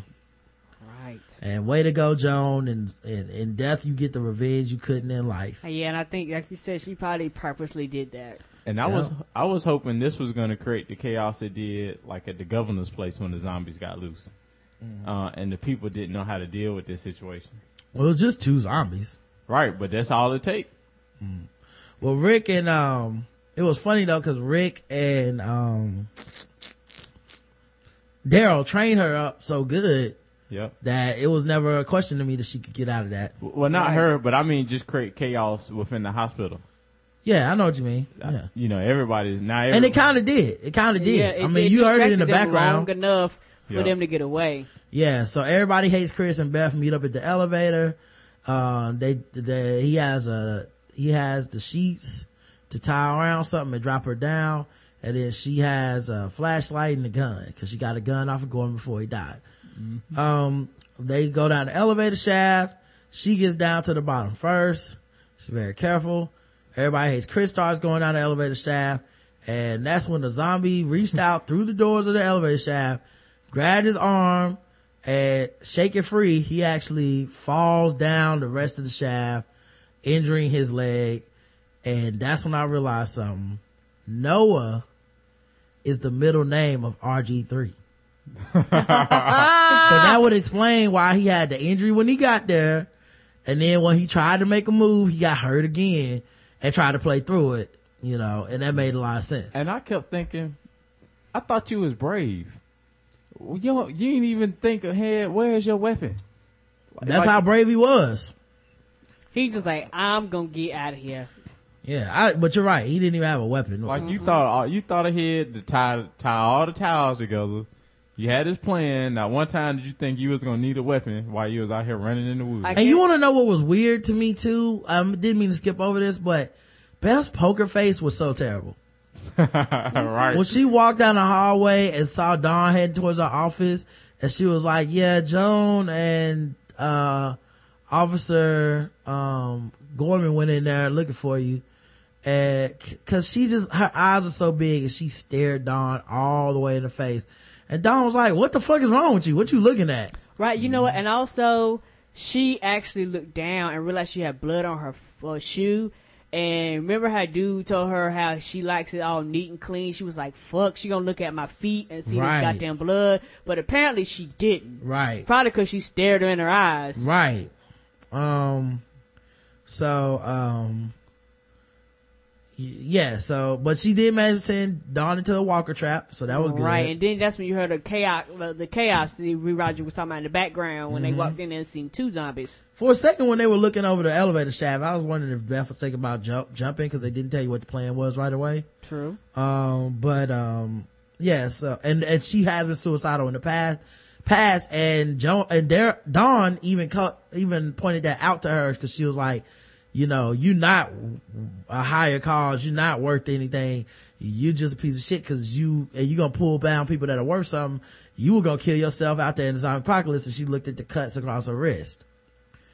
It's like, you don't realize she might not be like, I guess, gangster, but she not that person no more. Like, she's a lot stronger than that person. Yeah. So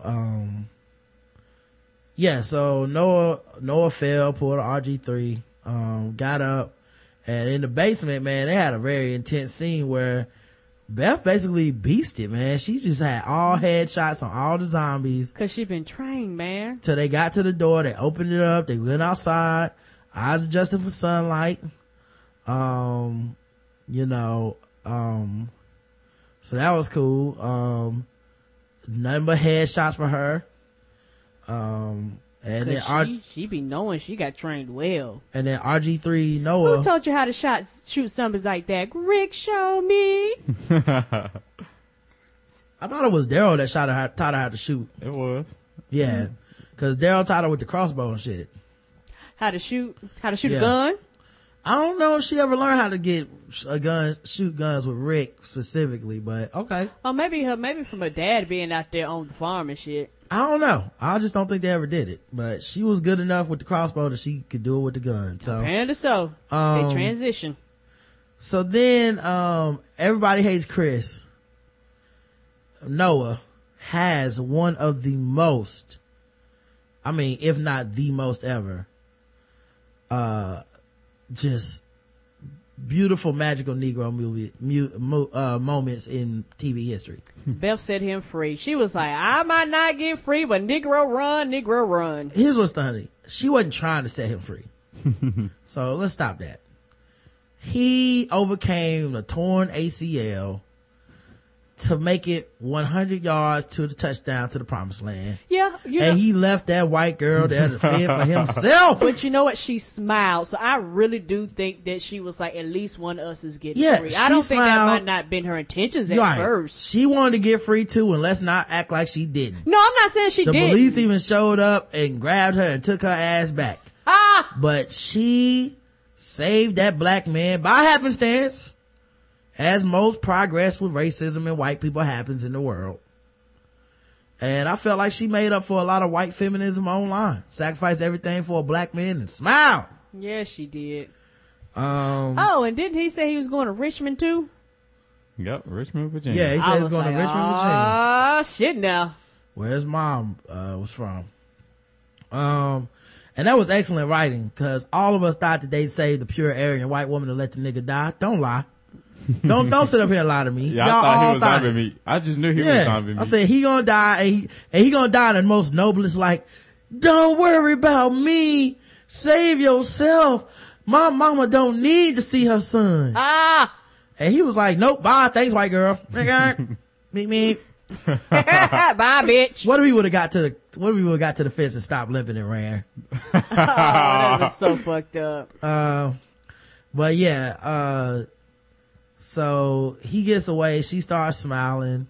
And I was wondering, like, maybe that's who Daryl ran into, Noah. Yeah, him and Carol, I really do think that they ran into him. They ended up having a conversation and said her name or mentioned something. I think this probably gonna, I think when, never mind, I'll tell you my prediction later. Sorry. Yeah. But, I love the writing for that part of the episode because they made me root for somebody and like somebody I never had before. And that was Beth.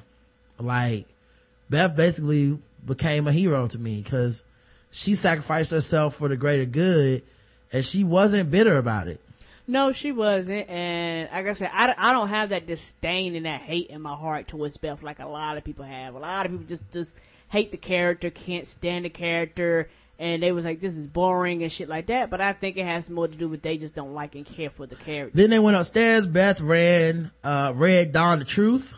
Read her the tea. Yes, she did. About herself and said, you up here letting them rape us and shit. Right. You think it's all good? You ain't in charge. You supposed to stand for something and you just sitting up here doing whatever. And Dawn looked down at a picture of her and I don't know if that was her husband or some dude. I think it was. She had that moment of reflection like, damn, I really ain't shit. And maybe, I thought for a second, maybe she could be the bigger person and realize I ain't shit, but it's never too late to change. But nope, she said, I ain't shit, and bitch, don't remind me, and knocked her ass out. Yeah, she did. She knocked Beth's ass out. Beth woke up, and she went to the doctor's office or whatever, and she was like, not giving a fuck anymore. Yeah. So like, she figured out the doctor's murder angle and was like, how did you know that Gavin dude was a doctor? And he was stopped in his path like, what? Say what now, baby? She's smarter than I thought she is. Mm-hmm. And she was like, yeah, I know he a doctor, cause that's why you had me kill him. That's why you made him die. And then he said, well, you know, when they arrested Christ, Peter denied being one of his disciples. I'm like, yeah, but what does it got to do with you being a coward? Right. So now you compare yourself to biblical figures. Right. Ain't you more like Judas? Beth looked, and I noticed in this scene, for me, Beth looked so much more grown. Mm-hmm. Like she had been through something. Kind of like how every week we check in on Carl and he's 5 years older. Right. It felt like that, where it's like, this is Beth's moment to be like, I'm not a little girl anymore. I understand the world's cruel and, you know, you have to fend for yourself. You know, oh yeah. So next day, what was it? Oh, so then she goes into the hallway. She's got like some scissors or needles or something. Yeah, I think she can reflect. And she was gonna stab that doctor up or something. That doctor, Don, one of them was about to get the business. And before she could, she sees that they're wheeling in a new person. But hold on, right there was when I was like, I do want Beth to live now. Like, all proud of that, I wanted her to die. I still, even though she saved, you know, our little nigga friend, I was still wanting her to die. But at that moment, I was like, no, she gotta live. She has to live. All in that moment when she grabbed them scissors or a knife, whatever that was. So yeah, they do the everybody, you know, they do the what do you call it, thing where it looks like maybe she's gonna stab him, maybe not. Then they do like the blurry, who's this they're pulling in. It turns out it's Carol's being pulled into the hospital. She looked like she's been injured or has passed out or something, and that's the end of the episode. Did Carol look like she was smiling to you when they wheeled her past? Carol looked like she's always smiling to me. And cause you know it's like that crazy person like, I'm gonna kill everybody's smile. Right. But it looked like she was like it was intentional and it worked. Sure. Like Carol intentionally got trapped by them and it worked. Yeah, that's exactly what happened. That's the way that smirk looked to me. She looked like she had a smirk on her face. Like, yeah, all I know is when she wake up, everybody dying. Right. and ain't gonna be no talking and shit like that. If her and Everybody Hate Chris would have had that same issue with Beth, they both would have got out. Yeah, I mean, there were some mysteries to me. I mean, obviously Dawn is a bad leader and a complete figurehead. Mm-hmm. But, I mean, they didn't cover some of the stuff like, who cuts Noah's hair? I mean, his edge up was a bit fresh. For the zombie apocalypse, where, you know, like, is there a barber that's on pay too? A lot better than Bob's. Yeah. But all right, man, let's talk about what do y'all looking forward to next week? What do y'all think? Did this give you any clue as to who's coming out of the woods with Daryl, maybe? Justin? Yeah, I feel like it's. Oh wait, no, sorry, Karen, you go first. I think it's going to be Noah and Beth. I think that Carol ends up dying trying to help Beth escape. Justin? I feel like it's Noah and Daryl in the woods, but I feel like Beth and Carol are gonna escape and they're gonna head to DC and catch up with the group in DC or some other time, because they keep making, and I feel like it's gonna take another episode, a full episode of them showing that, but it won't be next week. And you know what? I don't think that, and the reason why is because when Daryl met with Michonne, it was somebody that she knew. She doesn't know Noah. You know what I'm saying? What do you mean? When Daryl came out, he was like, "Come on out, guys," and it was one of those things where I thought he just said, "Come on out." I don't even think he said guys at all. Come on safe. out. But I'm assuming it's somebody that they know, because other than that, she'd be like, "Who are you?" Well, we'll see. I don't know about that.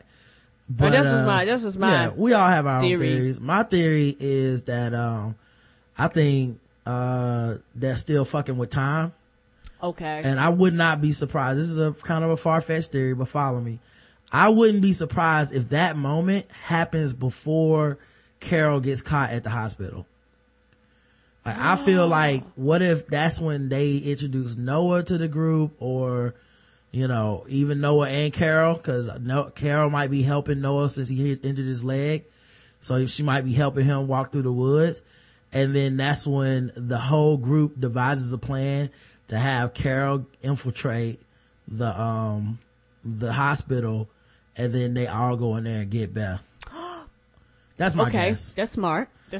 But because they keep messing with the time, and we don't really know when anything is happening necessarily. We just know it's around the same time frame. Right. So I wouldn't be surprised if they went, because this was a flashback episode. So I wouldn't be surprised if they kind of went back, and then the episode actually ends after that other episode. Anyway, next week looks like we're gonna get some Abraham and the Bus Group. Yeah, don't look like the bus got far. The wheels on the bus went round and went flat. Yeah, that plan didn't work out so well, because he took a group of people with him they have to be forced into wanting to be killers. Oh yeah, he got people that can fuck shit up. Like, he ain't got no, even though they was disturbed by Rick and them fucking them people up, they can fuck shit up too. They can, but not on the same level. Yeah, nobody fucks it up with Rick. Yeah, they back have to be against the wall before they want to start killing things. We did get an email. Hashtag Daywalking from Hermitage. Hi guys. Catching up on eps and loving the Walking Dead recast. Luckily, we are only a day behind you in the UK with the series. You were discussing the potential outline of a spin-off show, and I instantly thought about World War Z. If you haven't read it, I'd recommend it, or listen to the audiobook, which is pretty great. Not so keen on the film. Yeah, I saw the film, didn't like it. Terrible. Basically, how the plague started, how things went from went to shit from several viewpoints. Living with zombies, then slowly walking back to take over from them. Maybe not the last bit for the Walking Dead universe. It'd be kind of similar to the different group each week approach. I'd like to see their idea how things went south so quickly. Maybe too expensive for TV, but I'd love to see a faithful adaptation of that book. That sounds cool, man. I don't know if I'll read that or not, but I appreciate the recommendation, my man or my woman, because I'm not sure what your gender is from that name. All right, man. We do have some articles to get to, man. Let's talk about it, okay? First one, there's this video going around of a woman who was abducted on the street while trying to catch the bus, or actually getting off the bus. She was, I guess, coming from work. She typically phones her boyfriend, and lets them know that, hey, I'm at the bus stop, I'm okay or whatever. And, you see women do this a lot where they actually talk on the phone to somebody the entire time that they're out. Right. So that they can know, like, if something happens to me. Another reason that, street harassing and approaching women randomly is a bigger issue than you think. Mm-hmm. A lot of women may have accepted this and it may just feel like it's part of life, but there's a reason that you're doing that. It's because it's not really safe out here and you don't want to run the risk of walking into some crazy motherfucker. Right. Well, and if something happens, somebody's on the other end of the phone. Well, as you can see in this video, a guy abducted a lady. He pulls up like down the block from a bus stop. And actually they have a description here in the video. Let me see. It's on Sunday, November 2nd, 2014 at approximately 9:40 p.m. Police responded to the 100 block of West Coulter Street for a report of an abduction. A witness was located and stated that he observed a female identified as the complainant, Carlisha Freeland Gaither, yelling for help and being forced into a four-door vehicle, possibly a gray-colored Ford Taurus. As the complainant was being forced to the vehicle, the complainant's glasses and cell phone were dropped onto the highway. Just before the vehicle pulled off, the driver and the passenger side rear windows were broken out by the complainant. So, that's basically it. The video is silent. I'll play it for y'all so in the studio if y'all want to see it, but, basically it's exactly what I illustrated. A guy pulls up and it's clear from the fact that where he pulls up and parks that this is something that he planned. You know what I mean? Like it's not He's been watching her for a while. Yeah, right. or watching the bus stop. Or watching the routine and know people's timing. Yeah, and maybe even he was like, cause he was right ahead of where the bus was. Or maybe he planned it like, okay, I'm gonna be, the bus stops here. Let me just get in front of it, go up the street, park and wait. So he does go park. I think you can see kind of right here, the bus is, that's where the bus is. And it's dropping her off. And she starts walking around the corner and you can see him walking like in the dark around the corner, kind of where nobody can really see him. It looks like a red light or whatever. And like, where is it at? When we get to the point where he approached. Okay, that's her right there. And he approached her and she starts running. Right. Now here's the thing. At this moment, I just want to say, before anything else happens, how the fuck is she supposed to know he's dangerous compared to the other dudes that just say hi? You don't know the difference. You all look the fucking same to women. Right. I need dudes that really internalize that. You know what I mean? Like, this is somebody's worst nightmare. She has a boyfriend. This is his worst nightmare too. You know what I mean? If you care about a woman, this is one of the worst things you could ever think of happening to them. And she don't know the dude that just saying hi or the dude that's coming over to be threatening. Meanwhile, you're just thinking how good of a guy you are. Right. Even though you ultimately just want to get some pussy too, and it's probably going to be annoying because she's probably not trying to holler at your ass anyway. But the point being, it's actually a dangerous and scary situation for women to be approached like this on the street randomly. Right. Because this is the nightmare scenario. The same way, like I said, brothers can understand how every time the cops pull us over, we feel scared. Even though if you statistically look at it, we probably got a much lower percentage chance of actually anything happening to us when we interact with the police. You know what I mean? Like the odds of a police just hauling off and shooting me are actually pretty low considering how many black people they deal with on a daily basis and pull over and harass or whatever. But I still get scared. Like, I hope this isn't the time. I hope this isn't the time. So, yeah, she tries to like do the thing where you kind of speed walk away. He pretty much ran across the street to get her. He grabs her. She struggles with him. I guess that's where she loses her phone and glasses somewhere around here. And she's fighting against him and he's leading her towards, that must be her phone or something, but he's leading her towards the fucking car. Right, cause he's bigger and fucking stronger than her. What do people don't understand about that? She falls to the ground, tries to kick him off of her, and he's just, manhandling her. Strong arming her in. Right. Here's what's weird. this car comes, another car comes, turns down this road, right? I don't know if it's an accomplice, I don't know if it's a witness or what, but he turns down the road and kind of, you can tell he sees the struggle because he stops his car right there in the middle of the street. Him or her.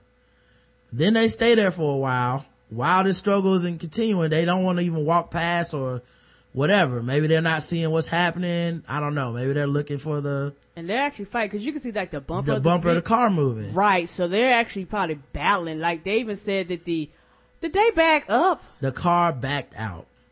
Didn't even go past them. Like, nothing to see here. Back all the way back out of the alleyway. Like I said. Wow. I don't know if this may have been the person that called. Maybe they were the witness. Okay. You know, maybe they got to see the license plate or something. I don't know. But, you know, but that's some scary ass shit. Right. Police have released security camera footage of a apparent abduction of Kalisha Freeland Gaither from Philadelphia, Germantown, Penn Knox neighborhood. According to the 22-year-old family, she was just blocks away from her home when she was dragged into a car by an unknown man. Freeland Gaither was abducted Sunday night just before 10 p.m. local time. In the video released by police Monday, you can see her being dragged down the street, taken to a car. By the way, someone thought it was funny or whatever on the fucking Twitter to be like, she practically helped them take her to the car. She might as well just walk them on in. And of course Twitter went the fuck off on that person. Fuck you. You know, which is people just want to be attention whores so bad. Like you couldn't just see that and be like, that's terrible. You really got to come up with the other angle on it. You're not like you're on a comedy podcast as a light-skinned guest. You just on Twitter causing shit. Next story. Yeah, so she oh, now you get offended. She gets dragged, taken into the car, drops her cell phone and glasses in the struggle. She kicked out the driver and passenger side rear windows in her attempt to flee. A witness told police that they heard her screaming for help at the time of the abduction. I bet you that probably was that person that backed up. Yeah, the person also reports that Freeland Gaither was supposed to phone her boyfriend. Oh, so maybe it wasn't. Oh, the paper says that. She was supposed to call her boyfriend, but she didn't have time to make the call. Police have confirmed that her credit card was used at ATM in Maryland earlier this morning. Shit. The reward for her return has grown to a collective $42,000. The FBI, Philadelphia Mayor Michael Nutter and the Fraternal Order of Police have all pledged money for Freeland Gaither's release. A description of the alleged abductor and their getaway car. He's a black male, 5'10", medium heavy build, 25 years of age, medium brown complexion, wearing a dark colored jacket with a dark colored hood, possibly a hooded sweatshirt underneath, dark colored hat, and dark colored pants. The vehicle describes a 2000 and 2002 dark gray metallic four-door Ford Taurus with an unknown PA license number and unknown plate on the front bumper, rear spoiler, and both driver and passenger side rear windows broken out. The vehicle is missing inspection stickers and has an unknown item in the center bottom of the front windshield. So yeah, Carl Freeman, her father said, I don't care what anyone has to do, just let my daughter come home. But you know, it's just one of those things where, like I said, man, we've been talking about street harassment and shit on the show for the last couple of weeks. And it's that thing where it's like, how the fuck is anyone supposed to tell the difference? You know, like there's a lot of men that will just go, well, someone just want to say hi to you. I mean, you can't say hi. Nah, you really can't sometimes. Right. I don't know you. You're not saying hi to everybody. No, you're not. You're saying hi to attractive women walking down the street. You're stopping their progress for some reason and they don't know you. You're a stranger. I don't let strangers in my house. I don't even answer phone calls that I don't know the number from. You know, so we're gonna act like women don't have a right to be like annoyed and fucking scared of random dudes approaching them on the street. It's fucking stupid, man. Right. Idiotic because you only thinking from your perspective. Fuck her and how she feels. Right. And you know what? If that dude looked like Tyrese or Tay Diggs or Derek Jeter, it wouldn't fucking matter. Still a fucking at least kidnapper, hopefully not more, but who knows. So let's talk about Lena Dunham. Okay. What else she done did? Why for that young lady, I hope she's found And I hope the person that took her is Yeah, I hope she's found alive too. severely tortured. Yeah. I mean, it's crazy because it has to get to that point before people go, oh yeah, okay. And by the way, that's just one of many stories. A 14-year-old got ran over and killed in Florida. Some dude tried to holler at her from his car. She declined his advances. So he drove over her with the car and killed her. Right. It's just always some shit, man. People, like I said, if we started covering just these stories, the way that we already cover stuff like police killing an innocent black man, I think people would get the point. Like, oh, this is actually systematic and not really that random. This happens all the time. Correct. And you wouldn't have people saying and doing ignorant and stupid shit, man. I was listening to Words on 40 Acres, and Brandon, I guess, got into it with some people on Facebook about this topic. Facebook, which is like the worst place, because it's even worse than Twitter, in my opinion, because people can go on forever. You can write like a 7-page fucking letter about the shit. Right, in Twitter, you gotta make it short and sweet. But it was sad, man. I really lost respect for people. Like, cause he was saying people's names and I was just like, fuck, I know that person. Damn, I know that person. It's sad. Like, honestly, to lose respect for so many people, man. I'm not above losing respect for you. I'm not above not fucking with you no more. I'm not above, completely not wanting to work with you in any capacity over shit like this, man. Yeah, I'm very opinionated. Yep, I'm very, stubborn at times, but I'm not one of those people that has to respect everybody's opinion. Some opinions are fucking stupid. Yes, they are. It's just like I wouldn't respect the opinion of somebody who's walking around going, all black people are niggers. Well, you gotta respect his opinion. No, I don't. I think it's ignorance and stupid. I don't normally respect people's opinion if they're, whatever. Like, pick the topic, and I think that people lose sight of that because they think there's some inherent value in fucking entertaining just anybody's opinions. I don't know if y'all get the same level of trolls we do, but the level of trolls I deal with, no, there's no value in entertaining some opinions. Some shit you gotta be black and white on, and this is one of mine. Anyway, Lena Dunham has postponed her book tour. Good for America. Have you heard about this story though, Justin, or you just don't like Lena Dunham?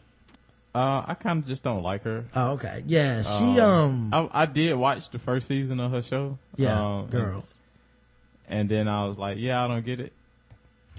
Understood. I got it, but I didn't get the hype behind it. It wasn't that good. It is overhyped. I don't even think there's any way to deny that. And I liked the show for the first 2 or 3 seasons, but I didn't even watch the finale for last season because I just didn't care anymore. And I don't have any issues with her casting or not having black people in her show, or the show taking place in New York and not showcasing a lot of different ethnicities. I feel like it's extremely easy in America to carve out a group of people that's only just a bunch of white people hanging around with each other. I don't think that's that hard at all. Yeah. Especially if you look at money and class and all this shit that gets thrown in there, certain societal circles. Not to mention most of us leave our workplace, and our workplace is actually the most diverse place that we encounter. Yes, it is. And the only reason why people interact with other people of different cultures is because of working with them for work. And then in some working environments, it's still not diverse, depending on, what field you're in and shit like that. Yeah. I mean, how many people go to churches that pretty much all black, all white, all something? And that's places we choose to worship. And those places actually typically have a message of inclusion and everybody is equal, but somehow people go to church and it's like, I'm gonna go to the black church, I'm gonna go to the white church, I'm gonna go to the Korean church, the Latino church. Like, people separate themselves a lot of times. So I've never had an issue with that kind of shit from her. I thought the show got tired last year and I was kind of done with it. Well, she got in trouble for someone finally read her book, Not That Kind of Girl, and it has some passages in there that sound very sexual assaultish to her sister. Sounds like child abuse or sexual abuse to her younger sister. She was 7. Sister was 1 at the time in one of the incidents, but apparently there's even more incidents in there. Is there a statute? I didn't think it was a statute of limitations on things like that. Yeah, I don't think there is. But I don't know the rules, and I just know she wrote it, and apparently the book was out for months. Nobody talked about it. You need to be registered as a sex offender. Yep. Nobody talked about it because her fans bought the book.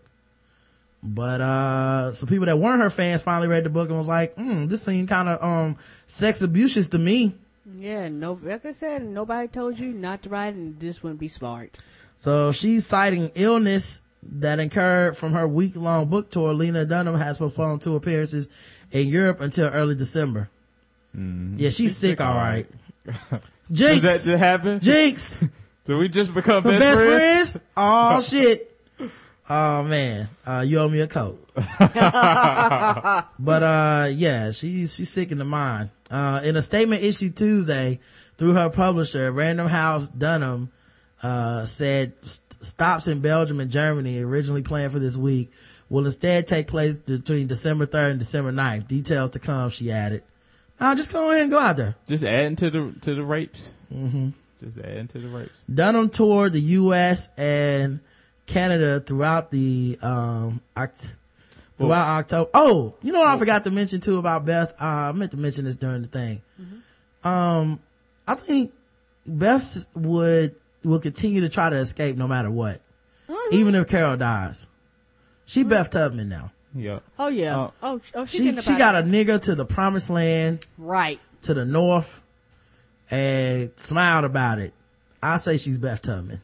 Well, I guess in one other thing, did they cite that she had remorse after what she did to her sister in the book? No, she was 7. She said it was in the spectrum of things that I do.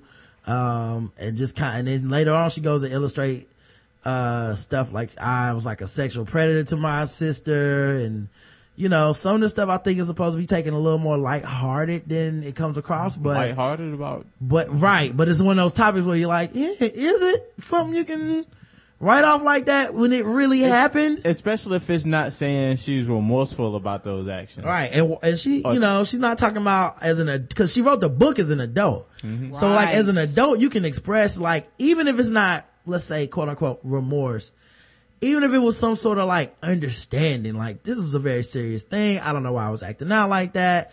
I went to therapy, blah, blah, blah. But instead it's kind of like whimsical tales of my youth. You know, and her defense on Twitter was even worse. It was like, anyone that hasn't, she went to Twitter about this. Mm-hmm. Yeah. And she even she was like, cause what happened was some right wing people that don't like her found out about it. Mm-hmm. And they're the ones that put it out, which to me is funny because now you got Jezebel and, all these feminist websites that are trying to defend her. And it's like, nah, y'all care about these issues like child abuse until it's somebody you like. Right. Mm-hmm. Then you don't care. Then it's not child abuse anymore. It's something, you know, y'all basically going through what black people went through with R. Kelly. Correct. So it's funny because she went to Twitter and was like, well, anyone that hasn't looked in their little sister's vagina, it's like, none of us. What are you talking about? We don't look in our little sister's vaginas. Yeah. So you can actually stop right there. Like, me and my brother took a lot of showers together. I never was like, open up that butthole. Let me see what's going on. Okay. Whip it out for me. Yeah. Yeah. We actually don't do that. So. Yeah, it's not a thing. Right. Our parents would probably intervene and say, guys, this is weird. Don't do that anymore. Stop this. And then bullshit. I would go, I'm not going to write about this in my book. It probably would be an ass whooping follow with that. Right. Too. Right. And they beat us to let us know. Right. You just don't do this. Mm-hmm. But she tried to turn it into like you know, I use certain buzzwords on Twitter and shit to get some people to come to your aid. So she was like, these old Republican men trying to tell me what to do, trying to get people to be like, yeah, Lena, we're gonna come at them for the Democrats and the feminists. We got your back, girl. Old white men are the worst. And it worked on a lot of the women because they think she's their hero. But for regular people, it was like, you can't hide behind that shit today. Yo, you can't hide behind rape and making it how can you make rape okay?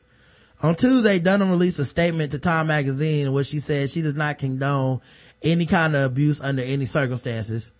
Childhood sexual abuse is a life-shattering event for so many, and I have been vocal about the rights of survivors, she said.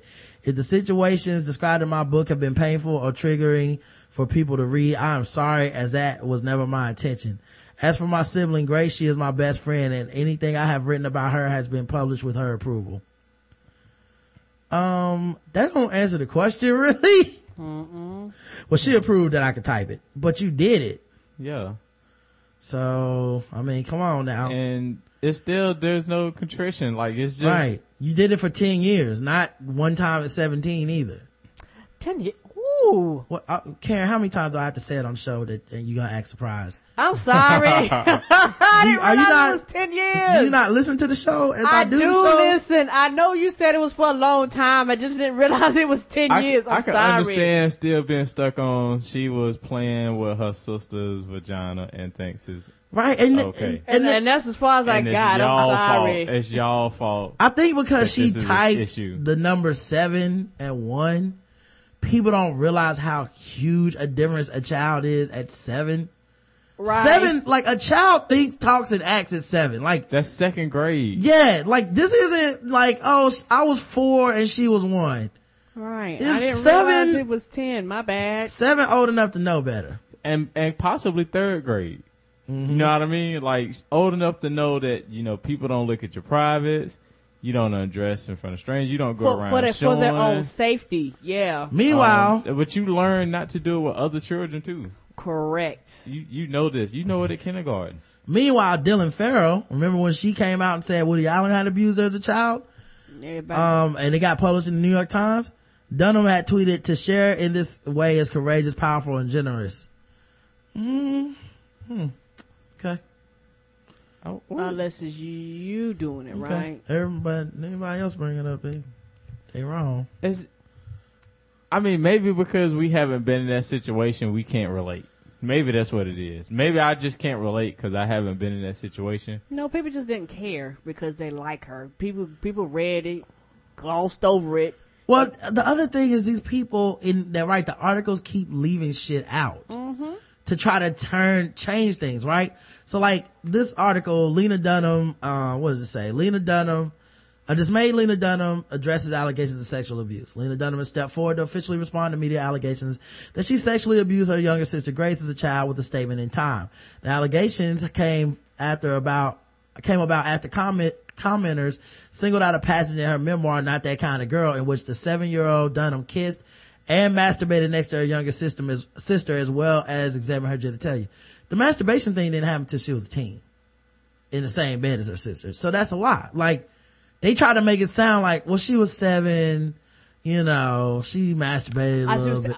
Okay, so a lot of this other stuff happened as she was older. Right. It's like they want to protect her so bad. It's weird. And it's funny because I don't really think people are actually that dismayed about like, or feeling like we need to take down Lena Dunham because I don't like Lena Dunham. I honestly feel like people are going, the coverage of this is fucking weird. Like, y'all don't do this for other people. You know what I mean? Like when Beyonce drops a single, all of a sudden every type of feminism is up for fucking grabs and she doesn't know what she's doing. She's wrong.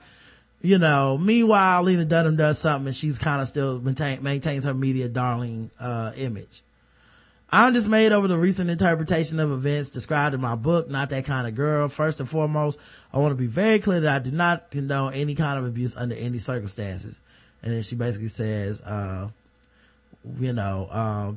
the stuff was never her intention, but also this.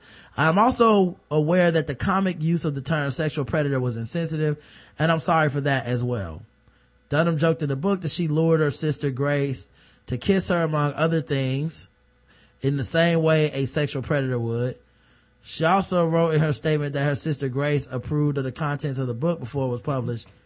And great, they went back to Grace's old tweets about it. I mean, Grace kind of like a domestic violence victim in the fact that, you know, like she won't leave and supports the person that's abusing her. And it's still going on. And it started since she was 1 year old. Grace probably got some issues, man. You know what I mean? Like her sister definitely has some issues, to suffer that type of sexual abuse for so many years. You're not going to tell me she's at a healthy state mentally. I mean, she could be potentially, but I doubt it. Especially if she's like, yeah, it's okay for you to go ahead and discuss how you assaulted me as a 1-year-old in your book.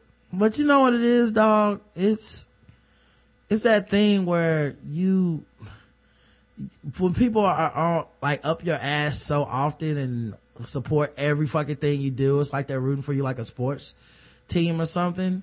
I think you can lose perspective. Like it's easy to think Cause like the average person, I think, wouldn't even have put this in a book. Cause they'd be like, yeah, I can see how this would be taken completely fucking a different way than the way I think I'm relaying it. You wouldn't even a publisher would have been like, don't put this shit in the book. It's gonna be a problem. You wouldn't even have considered it. But when the whole world is your fucking oyster and any attack on you, any critique of you is considered an attack, and not just an attack against you, but against all of feminism and white women and shit in general, yeah, you can end up in a situation just like this.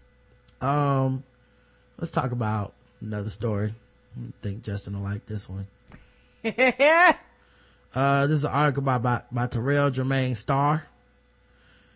It says, well-traveled, intelligent black man, 34, seeks sister, okay with him making less money. He's got a degree, check. A job, check. Well, money, well, that's where Terrell Jermaine Starr's dating story stops adding up. When I tell my friends that the last time I had a girlfriend was during my freshman year in college in 1998, they respond with disbelief. For them, it's bemusing to fathom that a man who is well-traveled, gainfully employed, bilingual, degree, childless, not living in his mother's basement, and debt-free could go 16 years without being in a relationship, years at a time, without having sex.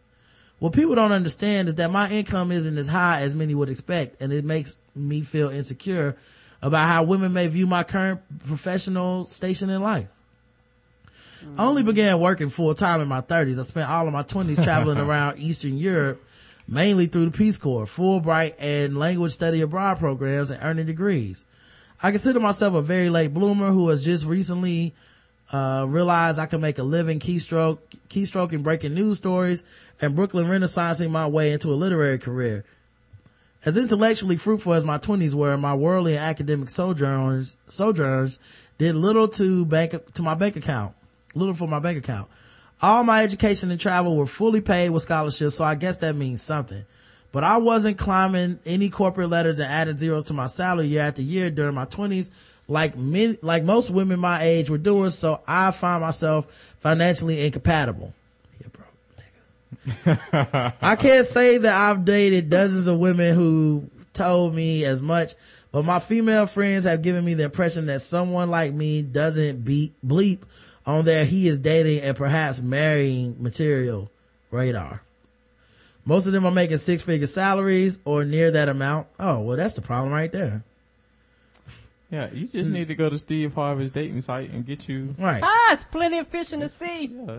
You need to go to what's the name of his site? Slightly Spoiled Fish or something like that. Leftover fish. These fish is easy to catch. No disrespect to any of y'all using the site. And insist that fish in the barrel, I think is what it's called. And insist that their partners make at least as much.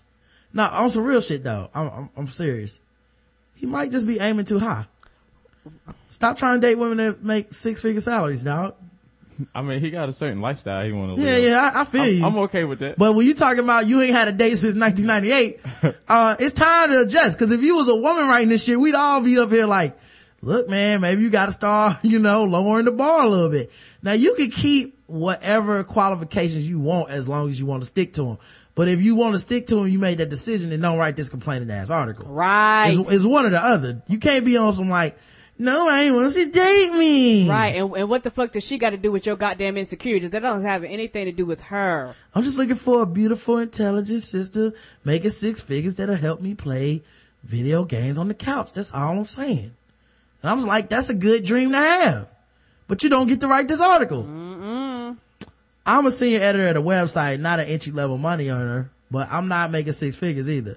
So I'm pretty much out of that league with regard to dating. Of course, I'm acutely aware of the fact that many black women have dated and married down economically, but I surmise that they've grown weary of doing so. Did he say he was a senior editor at a website?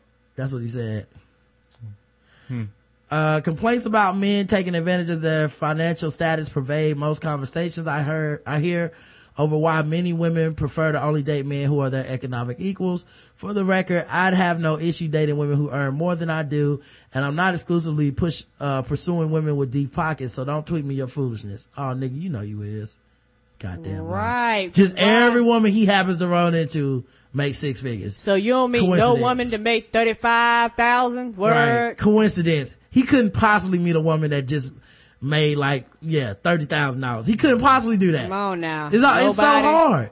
All these women out here in the world, you ain't meet nobody making 50,000. It is so hard to meet a black woman that don't make six figures, man. Don't y'all hate that? I know I do. Will they hop out of their Cadillacs? That was my struggle too when I was single. Right. I remember those days, man. You used to show up to the wild in your chauffeur limousine. I'd be like, oh man, I'm sorry to hear it, man. Another rich black woman. You was like, yep. Mm-hmm. The struggle, man, finding a woman who is just a regular woman. Right. That doesn't have all these dreams of being some corporate chick. Not even dreams. Accomplish their dreams. Yeah, it's while you was in school. I don't know how he does it, man. Right, dude, it's so tough for him. Like I remember when you used to have that butler that followed you everywhere that she hired to be with you? And I was like, dude, you should probably break up with her. And then Jeeves was like, I'm gonna tell her that you said that. Man, I just remember crying myself to sleep at night for how good I had it, man. Cause it's like, stop, please. So tired of you rich women. All these rich sisters just all of them. And you know, the sad thing is they didn't want anything from me. Right. That's the worst part. I was so disappointed in that. Every time I'd be like, fuck, I gotta break up with her and get me another one. Right. Can I like, maybe fix something around here, like a handyman, like help you out, show you need a man around here? Nope. Oh no, I already called the service. They already coming out to fix their condition. Nope. Yeah, fuck, what's my purpose? And then he leaves. You know, I'm trying to share the car, Drake take them to work and drive their car around during the day. You know what I mean? Especially the Deltas. I love the Deltas. Yeah. Nope. They want to buy me my own car and shit. When I took get me a driver. Like, that's fucked up, man. He says, when I took to Twitter several days ago to ask my female followers, well, that's always good. That's science. If they would date a man who earns less money than they do, I'll reply yes. In fact, many of them balked at my claims that I have a hard time dating because of my income. Right. I've also been told that my background in Russian affairs and European wanderlust led many black women to assume that I only date white women. To the contrary, I'm only interested in sisters. At the egging of my former boss, I wrote a funny piece about the type of woman called Sophistiratchet a few years ago that I encourage you to read if you have a sense of humor. Most women are... I might have to research that part too. Most women are also shocked that I've gone as long as 5 years without sex. While I'm as sexual as a being as any man, women aren't disposable to me. I've never been able to engage in sexual relationships without establishing some emotional intimacy. Yes, such men do exist. This is such a humble brag on himself. This whole thing is humble brag. He abusing his hand though, and that's not okay. Why can't he just write this on his Steve Harvey bio? Right, and call it a day. Some of you will quickly dismiss me and conclude that I'm penning this piece as a cheap attempt to evoke sympathy from female readers. Oh, how could you know? Because you are? That's not the case. Oh, well, if you say it's not, then it must not be. I'm writing about this because women have repeatedly asked why I, a man who wants to date and eventually marry, find it challenging to do so. There is indeed, by the way, no, I never trust these people that say, I can't wait to get married. I'm looking for a woman. I'm looking for a man. I never trust these people. Why? Cause something's always wrong with them. And that's the reason they can't fucking find one. And they keep harping on it every fucking day. And you're like, dog, what is the common denominator here is you. It always is. Something about you need to change. It can't be all the women in the world don't understand. I just want to be loved. I just want to marry a woman and cherish her. Right. And just hold her at night and cook. I want to cook dinner That's all for I her want to every do. night. Right, and then you look at their timelines like just fuck two bitches, kick them out. Yeah, I eat the booty. Like right, I do everything. I don't know why I can't find. Just here cleaning up all the dishes in the house by myself. What your man won't do. There is indeed a swath of men in the dating pool who feel they are boxed into a space in which their incomes have yet to catch up with their professional statuses, thus making them less appealing. For every woman who says she wouldn't mind her partner making less money than she, there are just as many who do mind. But you just said that your Twitter scientific poll said they all don't mind. Men like me or who are professional late bloomers can conceivably find... That means that some of the women are lying, right? Apparently, because he can't find them. Right. Men like me who are professional late bloomers can conceivably find... wait a minute. So those women aren't hitting him up in his DMs on Twitter? I guess not. And he's can I see your tax papers up? You don't make enough? Well, he's not the type to just, he has to have a mental connection before he can truly connect. Yeah, his mind got to connect with your money, and it better be 6 figures. Men like me, yeah. Men like me who are professional late bloomers can conceivably find such dating pools nearly impossible to access when women at his age are beginning to think long term. And I repeat, I don't have any issue with my financial status. It is something, however, that I find many women care about, and it makes me not even try to put myself out there at all because I feel I won't measure up in their Excel dating requirement spreadsheet. So it's y'all's fault, women, wanting him to make money. No. Cause, none of y'all don't make 6 figures. Right.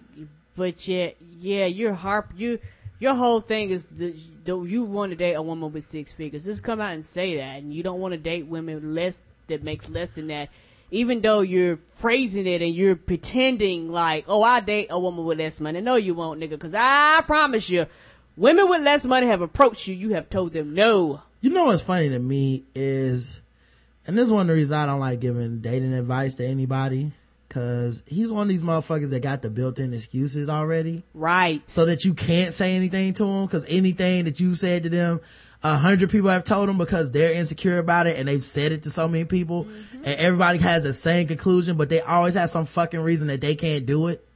And like, well, maybe you gotta, stop worrying about dating women that make a lot of money, kind of get with, no, well, see, that will work, but because here's why it won't work, what you just said. You're like, okay, actually, I can't help you and I don't want to hear your fucking problems either. Right. All right. So he says, you don't hear us discussing it often because we have to admit to our fears of not feeling valued because we aren't where we're supposed to be in life, quote unquote. Think about it.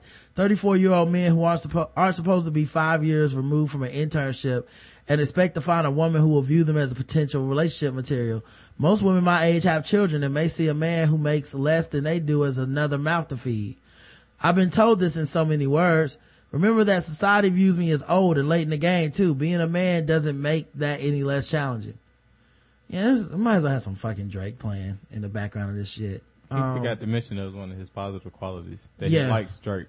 Woe is me. Yeah, this whole letter is, hey girls, hey you girls that make 6 figures, I'm a nice guy. Hey, you girls out there, you can pick me too. It's the thing where he's like, I have no flaws, I'm perfect. Correct. And that's how this piece reads. So it's like, but then why are you complaining? While I'm more than happy with myself, most women could care less that I speak several weird languages, and they'll never understand I'm a good person. Are you a good person? Is this another one of those? I'm a good guy. He sound like that kid that had made the video of him in the car, how great a guy he is. And then went and shot up that campus of all the women. Yep. Have a promising writing career and can carry on a stimulating conversation. If they don't find my income attractive, I'm not begrudging women who demand that their partners make as much as. And for me, I think a lot of this is that he's like the dudes that complained about women in the club, how they complained about the women in the club and how the bitches ain't shit, but yet you always hollering at them, but they don't really want you, but you want them and you like them. That's how he is. Like, he really liked these women with this money, and these women don't really want him. Like, the women that he is choosing to approach don't want him and are not interested in him for whatever reason. And he's still trying to get them to change their minds, and it's not happening. And it doesn't mean that it's not a woman out there for you. These women just don't want you. The problem is he want women to read. He keep talking about how he's an editor and he writes at this. I think he wants women to read. And women don't read. And we don't be doing no reading now. Yeah. He says also, that he's not begrudging women who want their man to make as much or more than they do. Most reasons I've heard are pretty reasonable. Money is very important, but this notion that I should have no issues dating is dismissive of all the points I've made. Is it though? I mean, maybe people are just, actually, I'll tell you when I finish. We're almost done. To be clear, I'm not suggesting that all high income women fit into the dilemma. Income women fit into the dilemma I've described. I'm saying that my background sends income comparable to or more than that of my potential partner doesn't make me the automatic catch my female followers on Twitter claim that I am. First of all, I can't believe the root let somebody publish this shit just because they got Twitter. I told you, no editors. This is the bullshit you get, man. That's crazy to me. That's I why mean, it said he got an editor or something. No, he probably posted this on this site as well, that's why I scoffed that. I've never really heard of a website editor. Most websites are blogs these days, and Yeah. they don't pay somebody. Well, there's else. always somebody that edits something to some extent. There's always somebody. Those people. Well, even if it's just the page layout, even if it's just which articles go on the front, But they make might pretty not good review. money, though. Huh? They make pretty good money. Though. We don't know that. You'd be surprised how many people don't make good money and have big titles on the internet. Right. A lot You of would be people, they do a lot of surprised. shit for free just Yeah. to have the image. A lot that of they make. unpaid Right. Huffington Post articles, a lot of unpaid Root articles. appearances on TV shows and shit. You made some poor career choices in life. I can see why women don't fuck with you. Here's the thing that I always say, and I'm not saying this to insult the young man or whatever, but here's the thing that to me it comes across as a big blinking red light on this article as I was reading it, and I don't know if you guys can pick up on it or not, but you might just be a lame ass nigga. Right. And it's really unquantifiable. It's not something that you can simply go, oh, I'm a lame ass nigga. But there's a lot of dudes in your situation that have women. If that's all you're measuring everything by is the ability to find a woman to date or marry, there's a lot of men in that situation that doing just fine. Just fine. You say you're not insecure, you write a lot about your salary. Look at A lot. Look at Britney Spears' ex-husband, Kevin Federline. Right. Yeah, and my thing is that you say money don't matter, but it fucking matters. This whole article is about women and the money that they make and them looking down on you because you make less money. But money's not an issue, and you don't, and you really are saying, I don't mind dating a woman making, I don't mind making less money than a woman. Do you? You know, I just began to question just the whole phrasing of this, because everything you talk about it a lot for somebody that this shit don't matter. Yeah, you just seem like a lame ass nigga, dog. I don't really know what else to tell you, but that's some lame ass nigga shit to even write all that. It just, you know, I mean, it's not that men don't have problems, shouldn't have emotions, shouldn't be expressing shit, but like, it's that thing where you say, I have no insecurities about this, even though you contradict yourself from the beginning of the article. In the beginning of the article, it's like, yeah, I'm a little bit insecure about not making money and it affects me and I don't go out and I don't do this and I'm not, you know, with women. By the end, it's like, but it doesn't affect me at all. I'm perfect. You know, not to mention the title is Black Man Stops Dating Because He Doesn't Make Enough Money. Get the fuck out of here. Right. Anyway. There's a lot of broke niggas that work Right. at Burger King, McDonald's, Payless Shoes, and they got women and are happy. So what the fuck are you talking about? Right. They out sir? here pimping. Right. Have you seen the amount of people walking with baby strollers? Or you like both them work at Walmart? Like, come on, man. Right, and they are happy. I'm so- supposed to believe that your ass, okay. All right. No. Say his standards a little too high. Dog, if that, it might not even be that. Yeah, I don't even think he's only mean 6-figure women. I think he's lame and women just look at him like, I don't want to give him any pussy. He not That meeting women ain't- at all. He just Correct. online. Right. All Right. this online love. He used Twitter followers as a fucking measurement of Litmus like, test. yeah, everybody likes everybody on Twitter. It's Twitter. Right. They follow you because they like you. And you buy- Doesn't actually mean they're gonna give you any pussy or date you or any of that shit. It's just easy to say on Twitter. Right, and you bring up a good point, something I didn't really think about. Yeah, there are a lot of lame ass niggas with lame ass moves, and they don't realize that women are looking at you like, nigga, you lame. And you probably just lame. Like, I'm not even, like I said, I'm not even saying that on some like, oh nigga, you lame, man. No. They need to come, like, you that's the worst thing to be in the world. Nah, you just probably lame.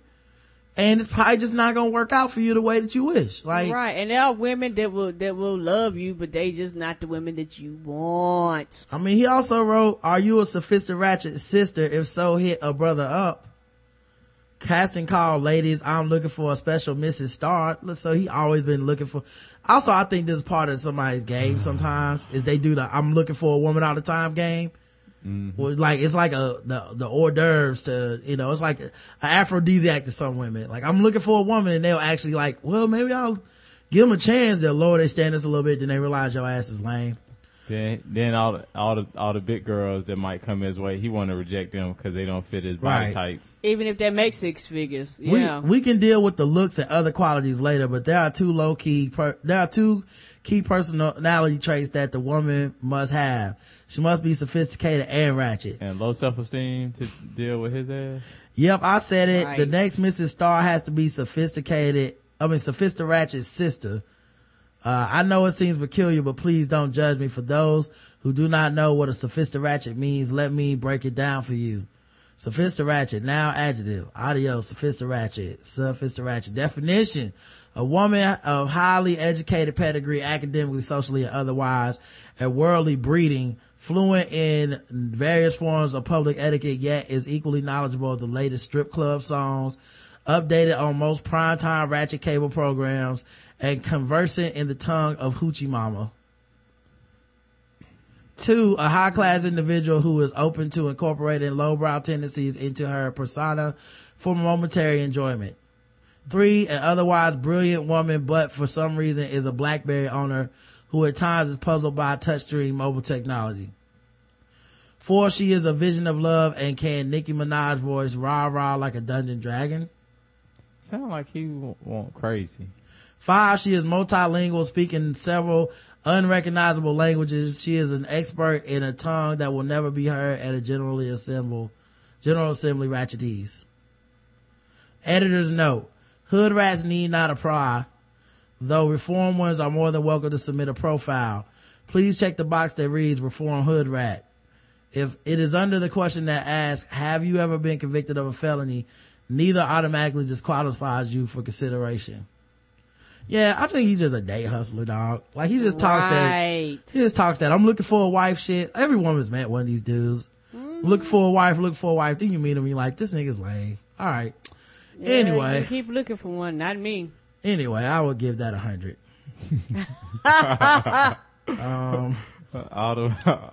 Fucking with women. Yeah, fucking with black women.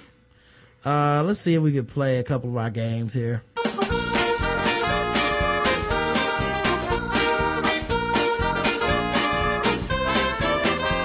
Just fucking with those black people. We're just fucking with those blacks. We're just fucking with black people. All right, guys, you know the rules to the game, and we don't have much time, so let's go. Justin, 1 through 17. I'm gonna go with 9. Haven't picked a 9 before.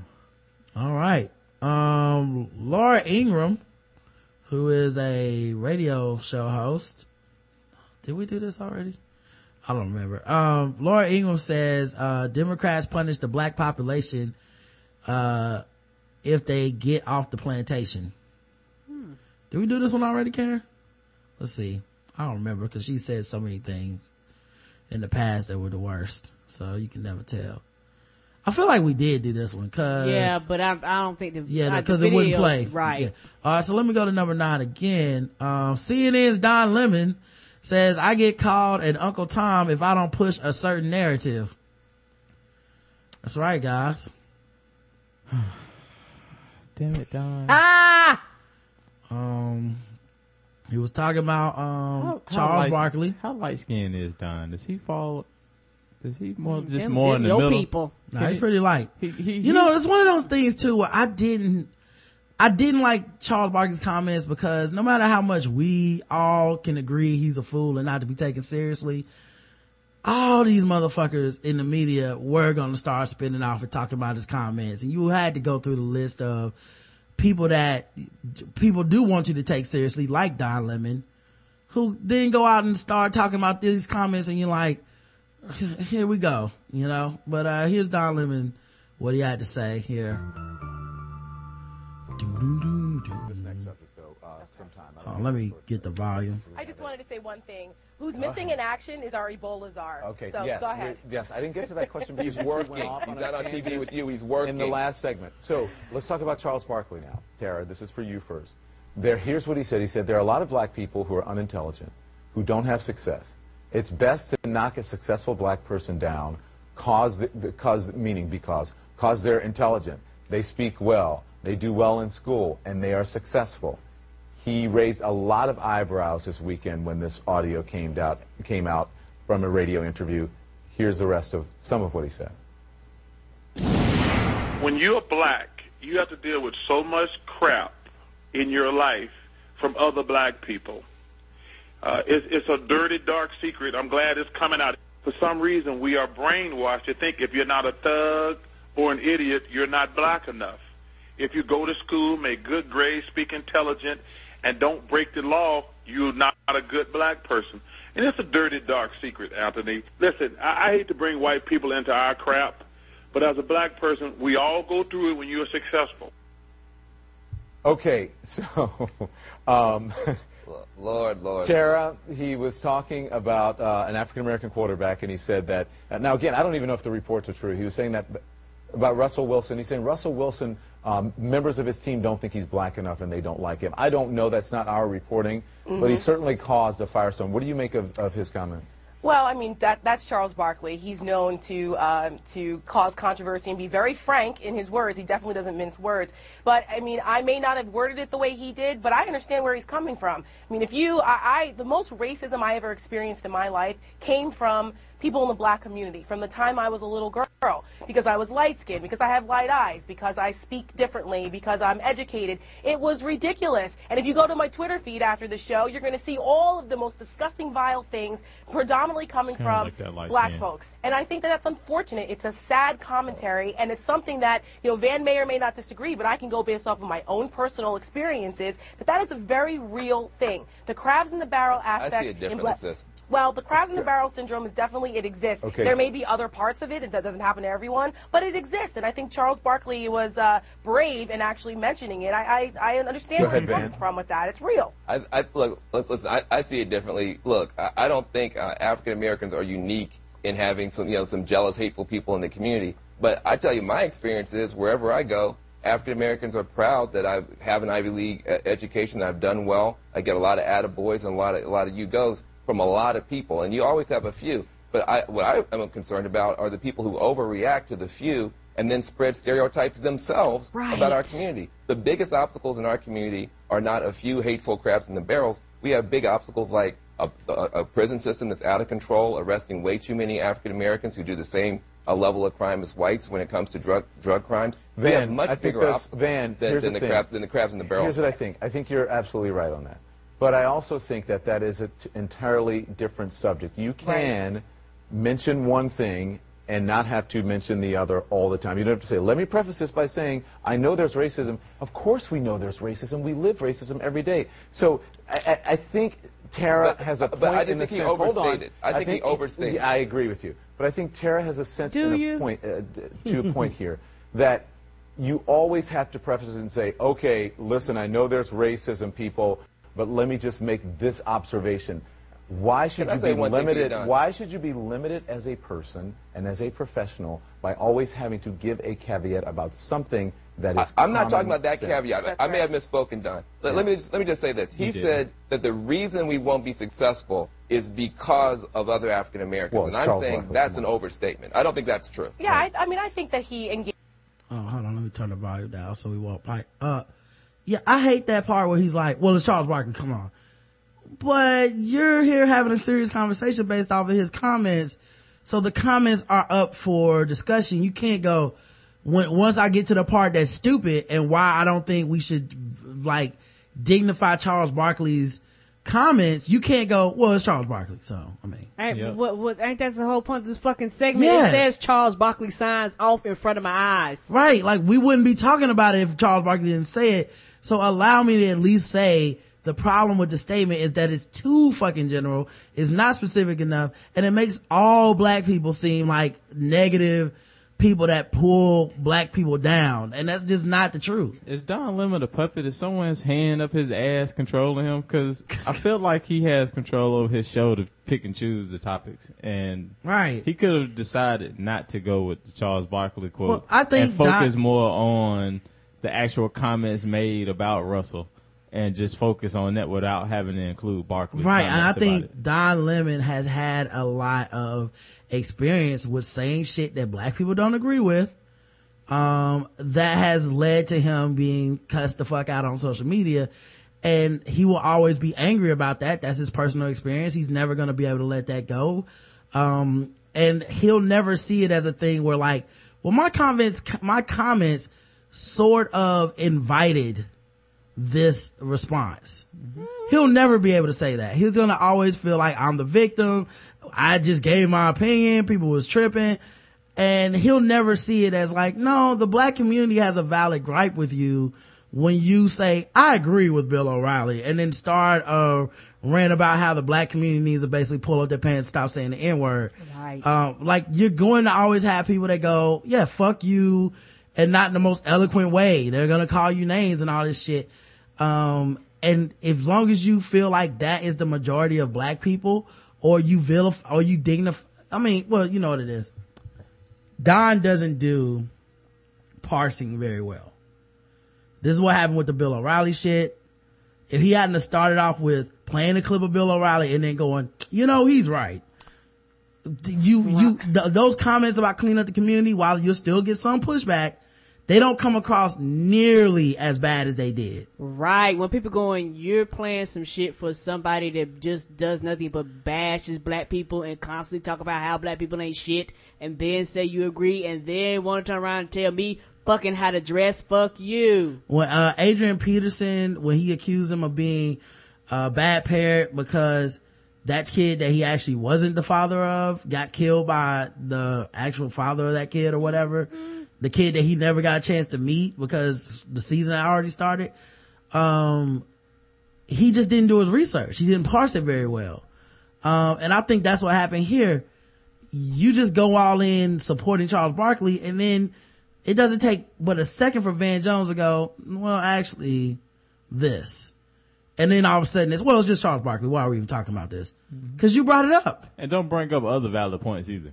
Why you easily dismiss? Yeah, can you stop? me and this woman have a problem. We say black people ain't shit and then they get mad. We just want to talk about why they gotta get mad. He dismissed that in all of 2 sentences and then brought up valid points that made sense.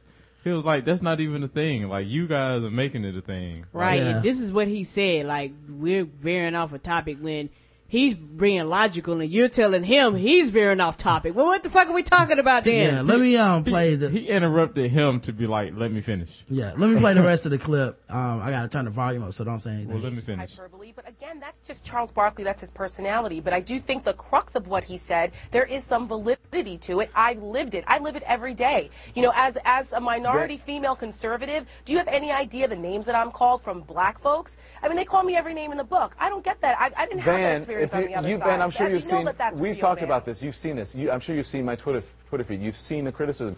If I don't carry a certain narrative for which people think that African Americans or liberals, and I'm not a liberal and I'm not a conservative either, then I am all of a sudden an Uncle Tom. I am a sellout. I am all of these things.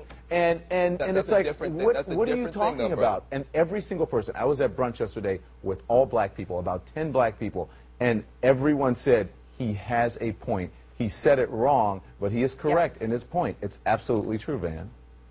Well, let me say a couple of things. One, there is a party line in the black community politically. If you go against that, you will hit a bug zapper. That is true. Yeah.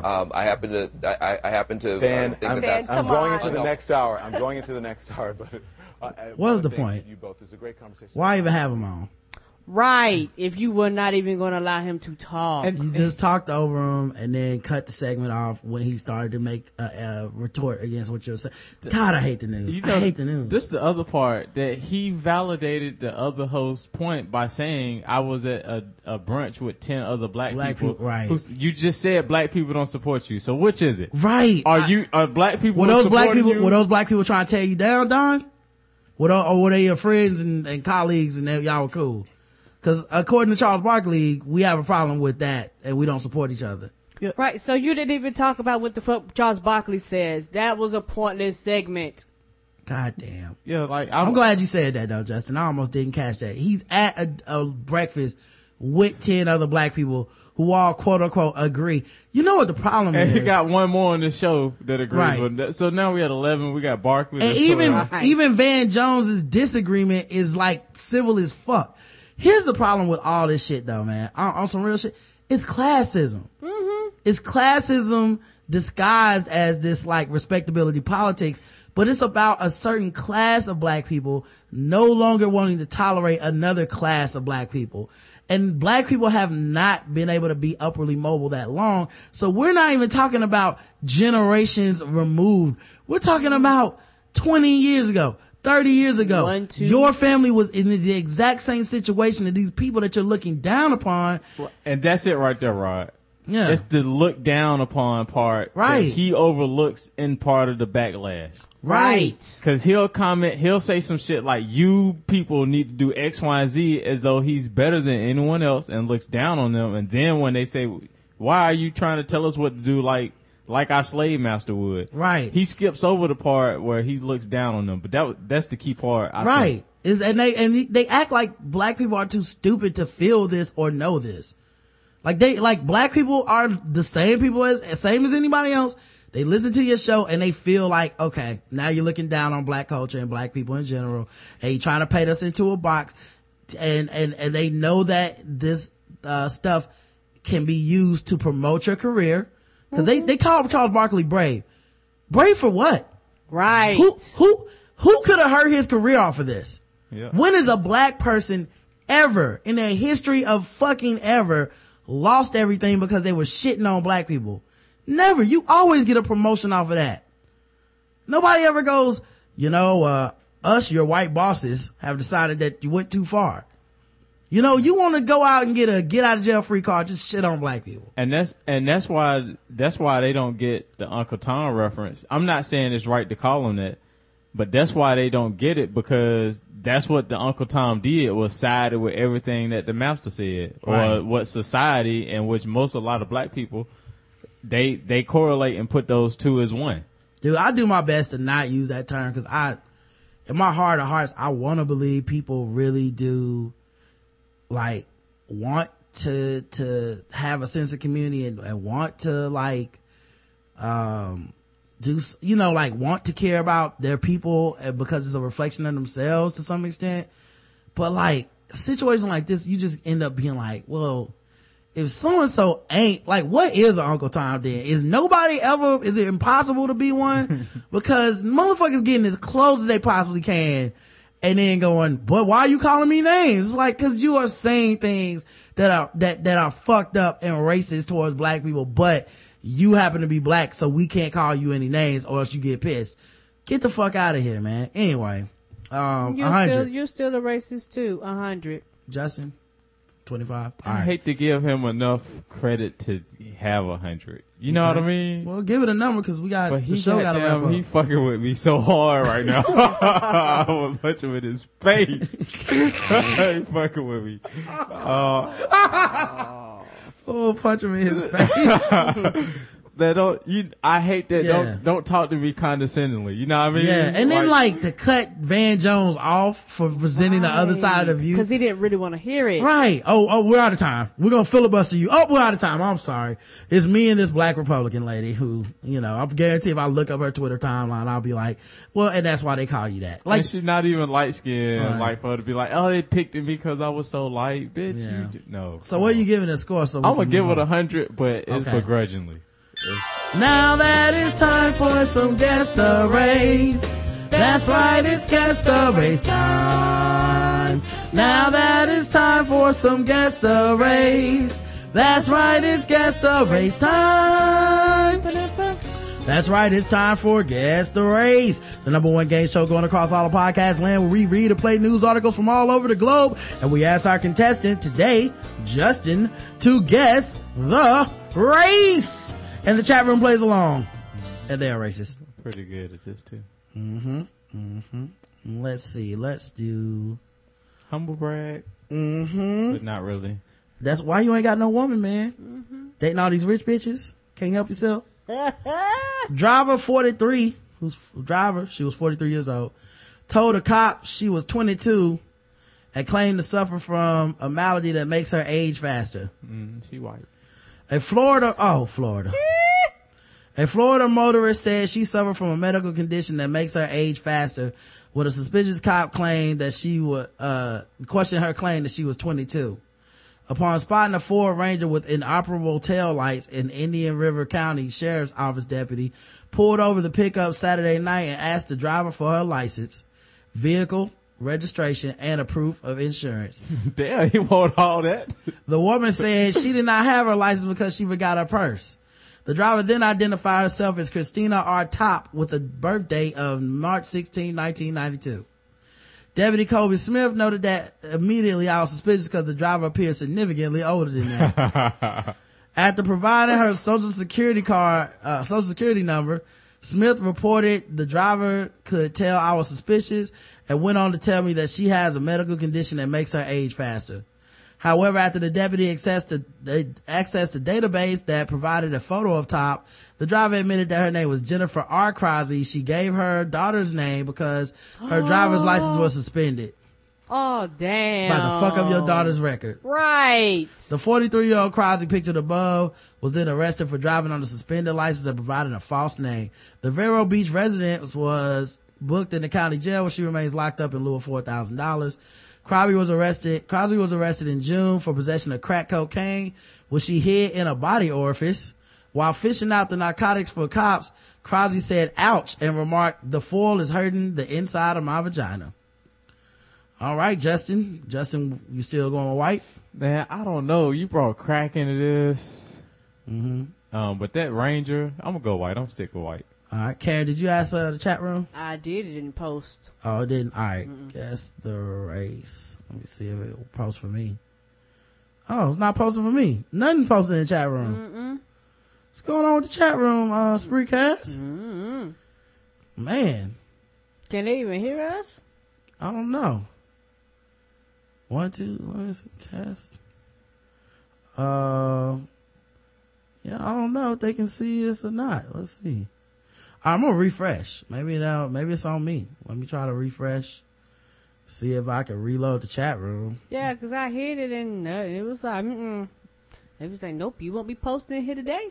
Maybe Spreecast is having issues. Maybe refreshing isn't working. Possibility. Nobody said anything to me on Twitter or anything. They heard all of the Don Lemon. Yeah, how'd they hear the Don Lemon shit? All right. Spreecast, the website is working. It might just be our particular Spreecast. Let me trying to go back in there. Fuck. Okay, the camera's working.